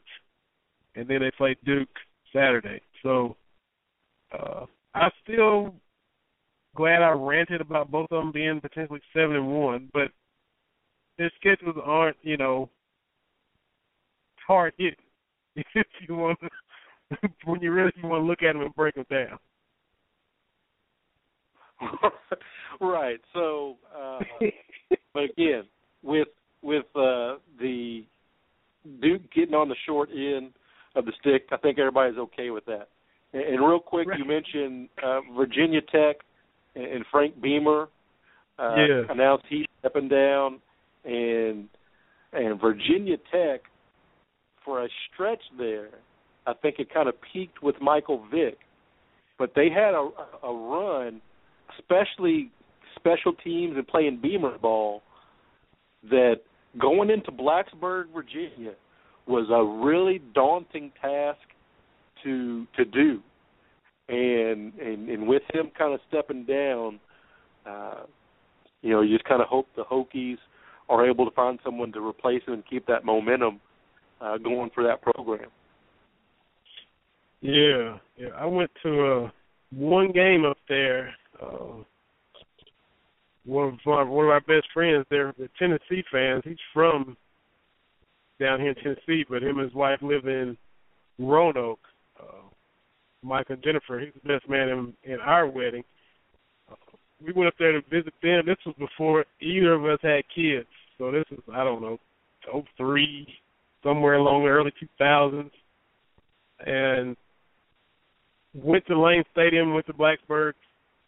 They were playing Miami. This was when both of them were still in the Big East. Here we go. Here I go saying stuff that dates us, TV, because you like to say we're old. So here we go dating ourselves. They're both still in the Big East. And Michael wasn't there, but Michael's younger brother Marcus Vick, before he got in all his trouble, Marcus was the quarterback for Virginia Tech. I can't remember some of the guys that Miami had, but Virginia Tech beat Miami like a drum. Like you said, how tough it was to go in there what an intimidating place, tough place to play. It only holds 65,000-ish people, similar to Commonwealth Stadium, but the noise just bounced around that place. Everybody was raucous, not just the students. Everybody was standing up. Everybody was loud. Everybody was hollering, and it was a nice atmosphere. It was a nice setting, and Miami had no chance. I'm not saying it was Ray Lewis won at Miami, but it wasn't the Miami that's losing 58-0 to Clemson and now go to get fired. It wasn't that Miami either. So, but they were just dominated by Virginia Tech that night. Yeah, so it's going to be sad to see him kind of fade off into the sunset when it's all said and done. And one more thing that's kind of cool, Virginia Tech and Tennessee, they've been promoting and marketing this for, 3 or 4 years. They're going to play at the start of next season because it's going to be in Bristol at the track, Bristol Motor Speedway, because Bristol is about halfway between Knoxville and Blacksburg. It's going to be the battle at Bristol, which is just a cool idea because you got Virginia Tech fans around here and Tennessee fans up in Virginia, and it just kind of crosses over. And it's going to be fun. I don't know if they'll get 160,000 in there, but the fact that they're playing the game at the track is kind of cool. And one last thought on Duke. David Cutcliffe has, built them up, schedule notwithstanding, took Duke from down in the depths and the ashes where Kansas is and built them up, won like an ACC division title, played in the ACC title game. He's doing some of the stuff that we're hoping to see Coach Stoops continue to do. Coach Stoops is in the process of, the program by its bootstraps. It was cool to see that call go against Duke, like you said, but credit to Coach Cutts for doing some of the things he's doing at Duke because it hadn't been done since Steve Spurrier left there. Yeah, exactly. So that gives a little bit of hope that we can get Coach Stoops can get the Cats over that hump. Absolutely. Man, had another fun show. Squeezed a bunch of stuff in. Knicks Cavs is about to tip off right now, which means Warriors Clippers will be coming in 2.5 hours or so. Appreciate everybody sending in the tweets. Appreciate you dropping all your knowledge. And appreciate you making the show fun like it is each and every single week. That's right. Another great show, another good week, and we'll see what the Cats do against Georgia and see what Steph Curry is going to do tonight. This is the time of year. We're rolling now. We are rolling. Yes, sir. And it's going to be fun from now till June, to the NBA Finals, and then it'll slow down for that couple months through baseball. But appreciate everybody listening. Come back again this time next week to catch us live or catch the podcast on our Facebook page or Twitter or here on blogtalkradio.com. So Keith Terry, I'm Vinny. Thanks so much for listening. Hope you enjoyed the show, and we'll catch everybody same time next week. You're listening to Cat Talk with Vinny Terry on the Brown and Honey Radio Network, blogtalkradio.com. Once you fall in love, it's different. Now that I've found that, the world seems a lot better. Every fan knows the right player in the right position can be a game changer. Put LifeLock between your identity and identity thieves to monitor and alert you to threats you could miss. Plus, with a U.S.-based restoration specialist on your team, you won't have to face drained accounts, fraudulent loans, or other losses from identity theft alone. All backed by the LifeLock $1 Million Protection Package. Change the game on identity theft. Save up to 25% your first year at LifeLock.com/aware. Purchase new wiper blades from O'Reilly Auto Parts today and we'll install them for free. See better and drive safer with O'Reilly Auto Parts. Oh, oh, oh, O'Reilly.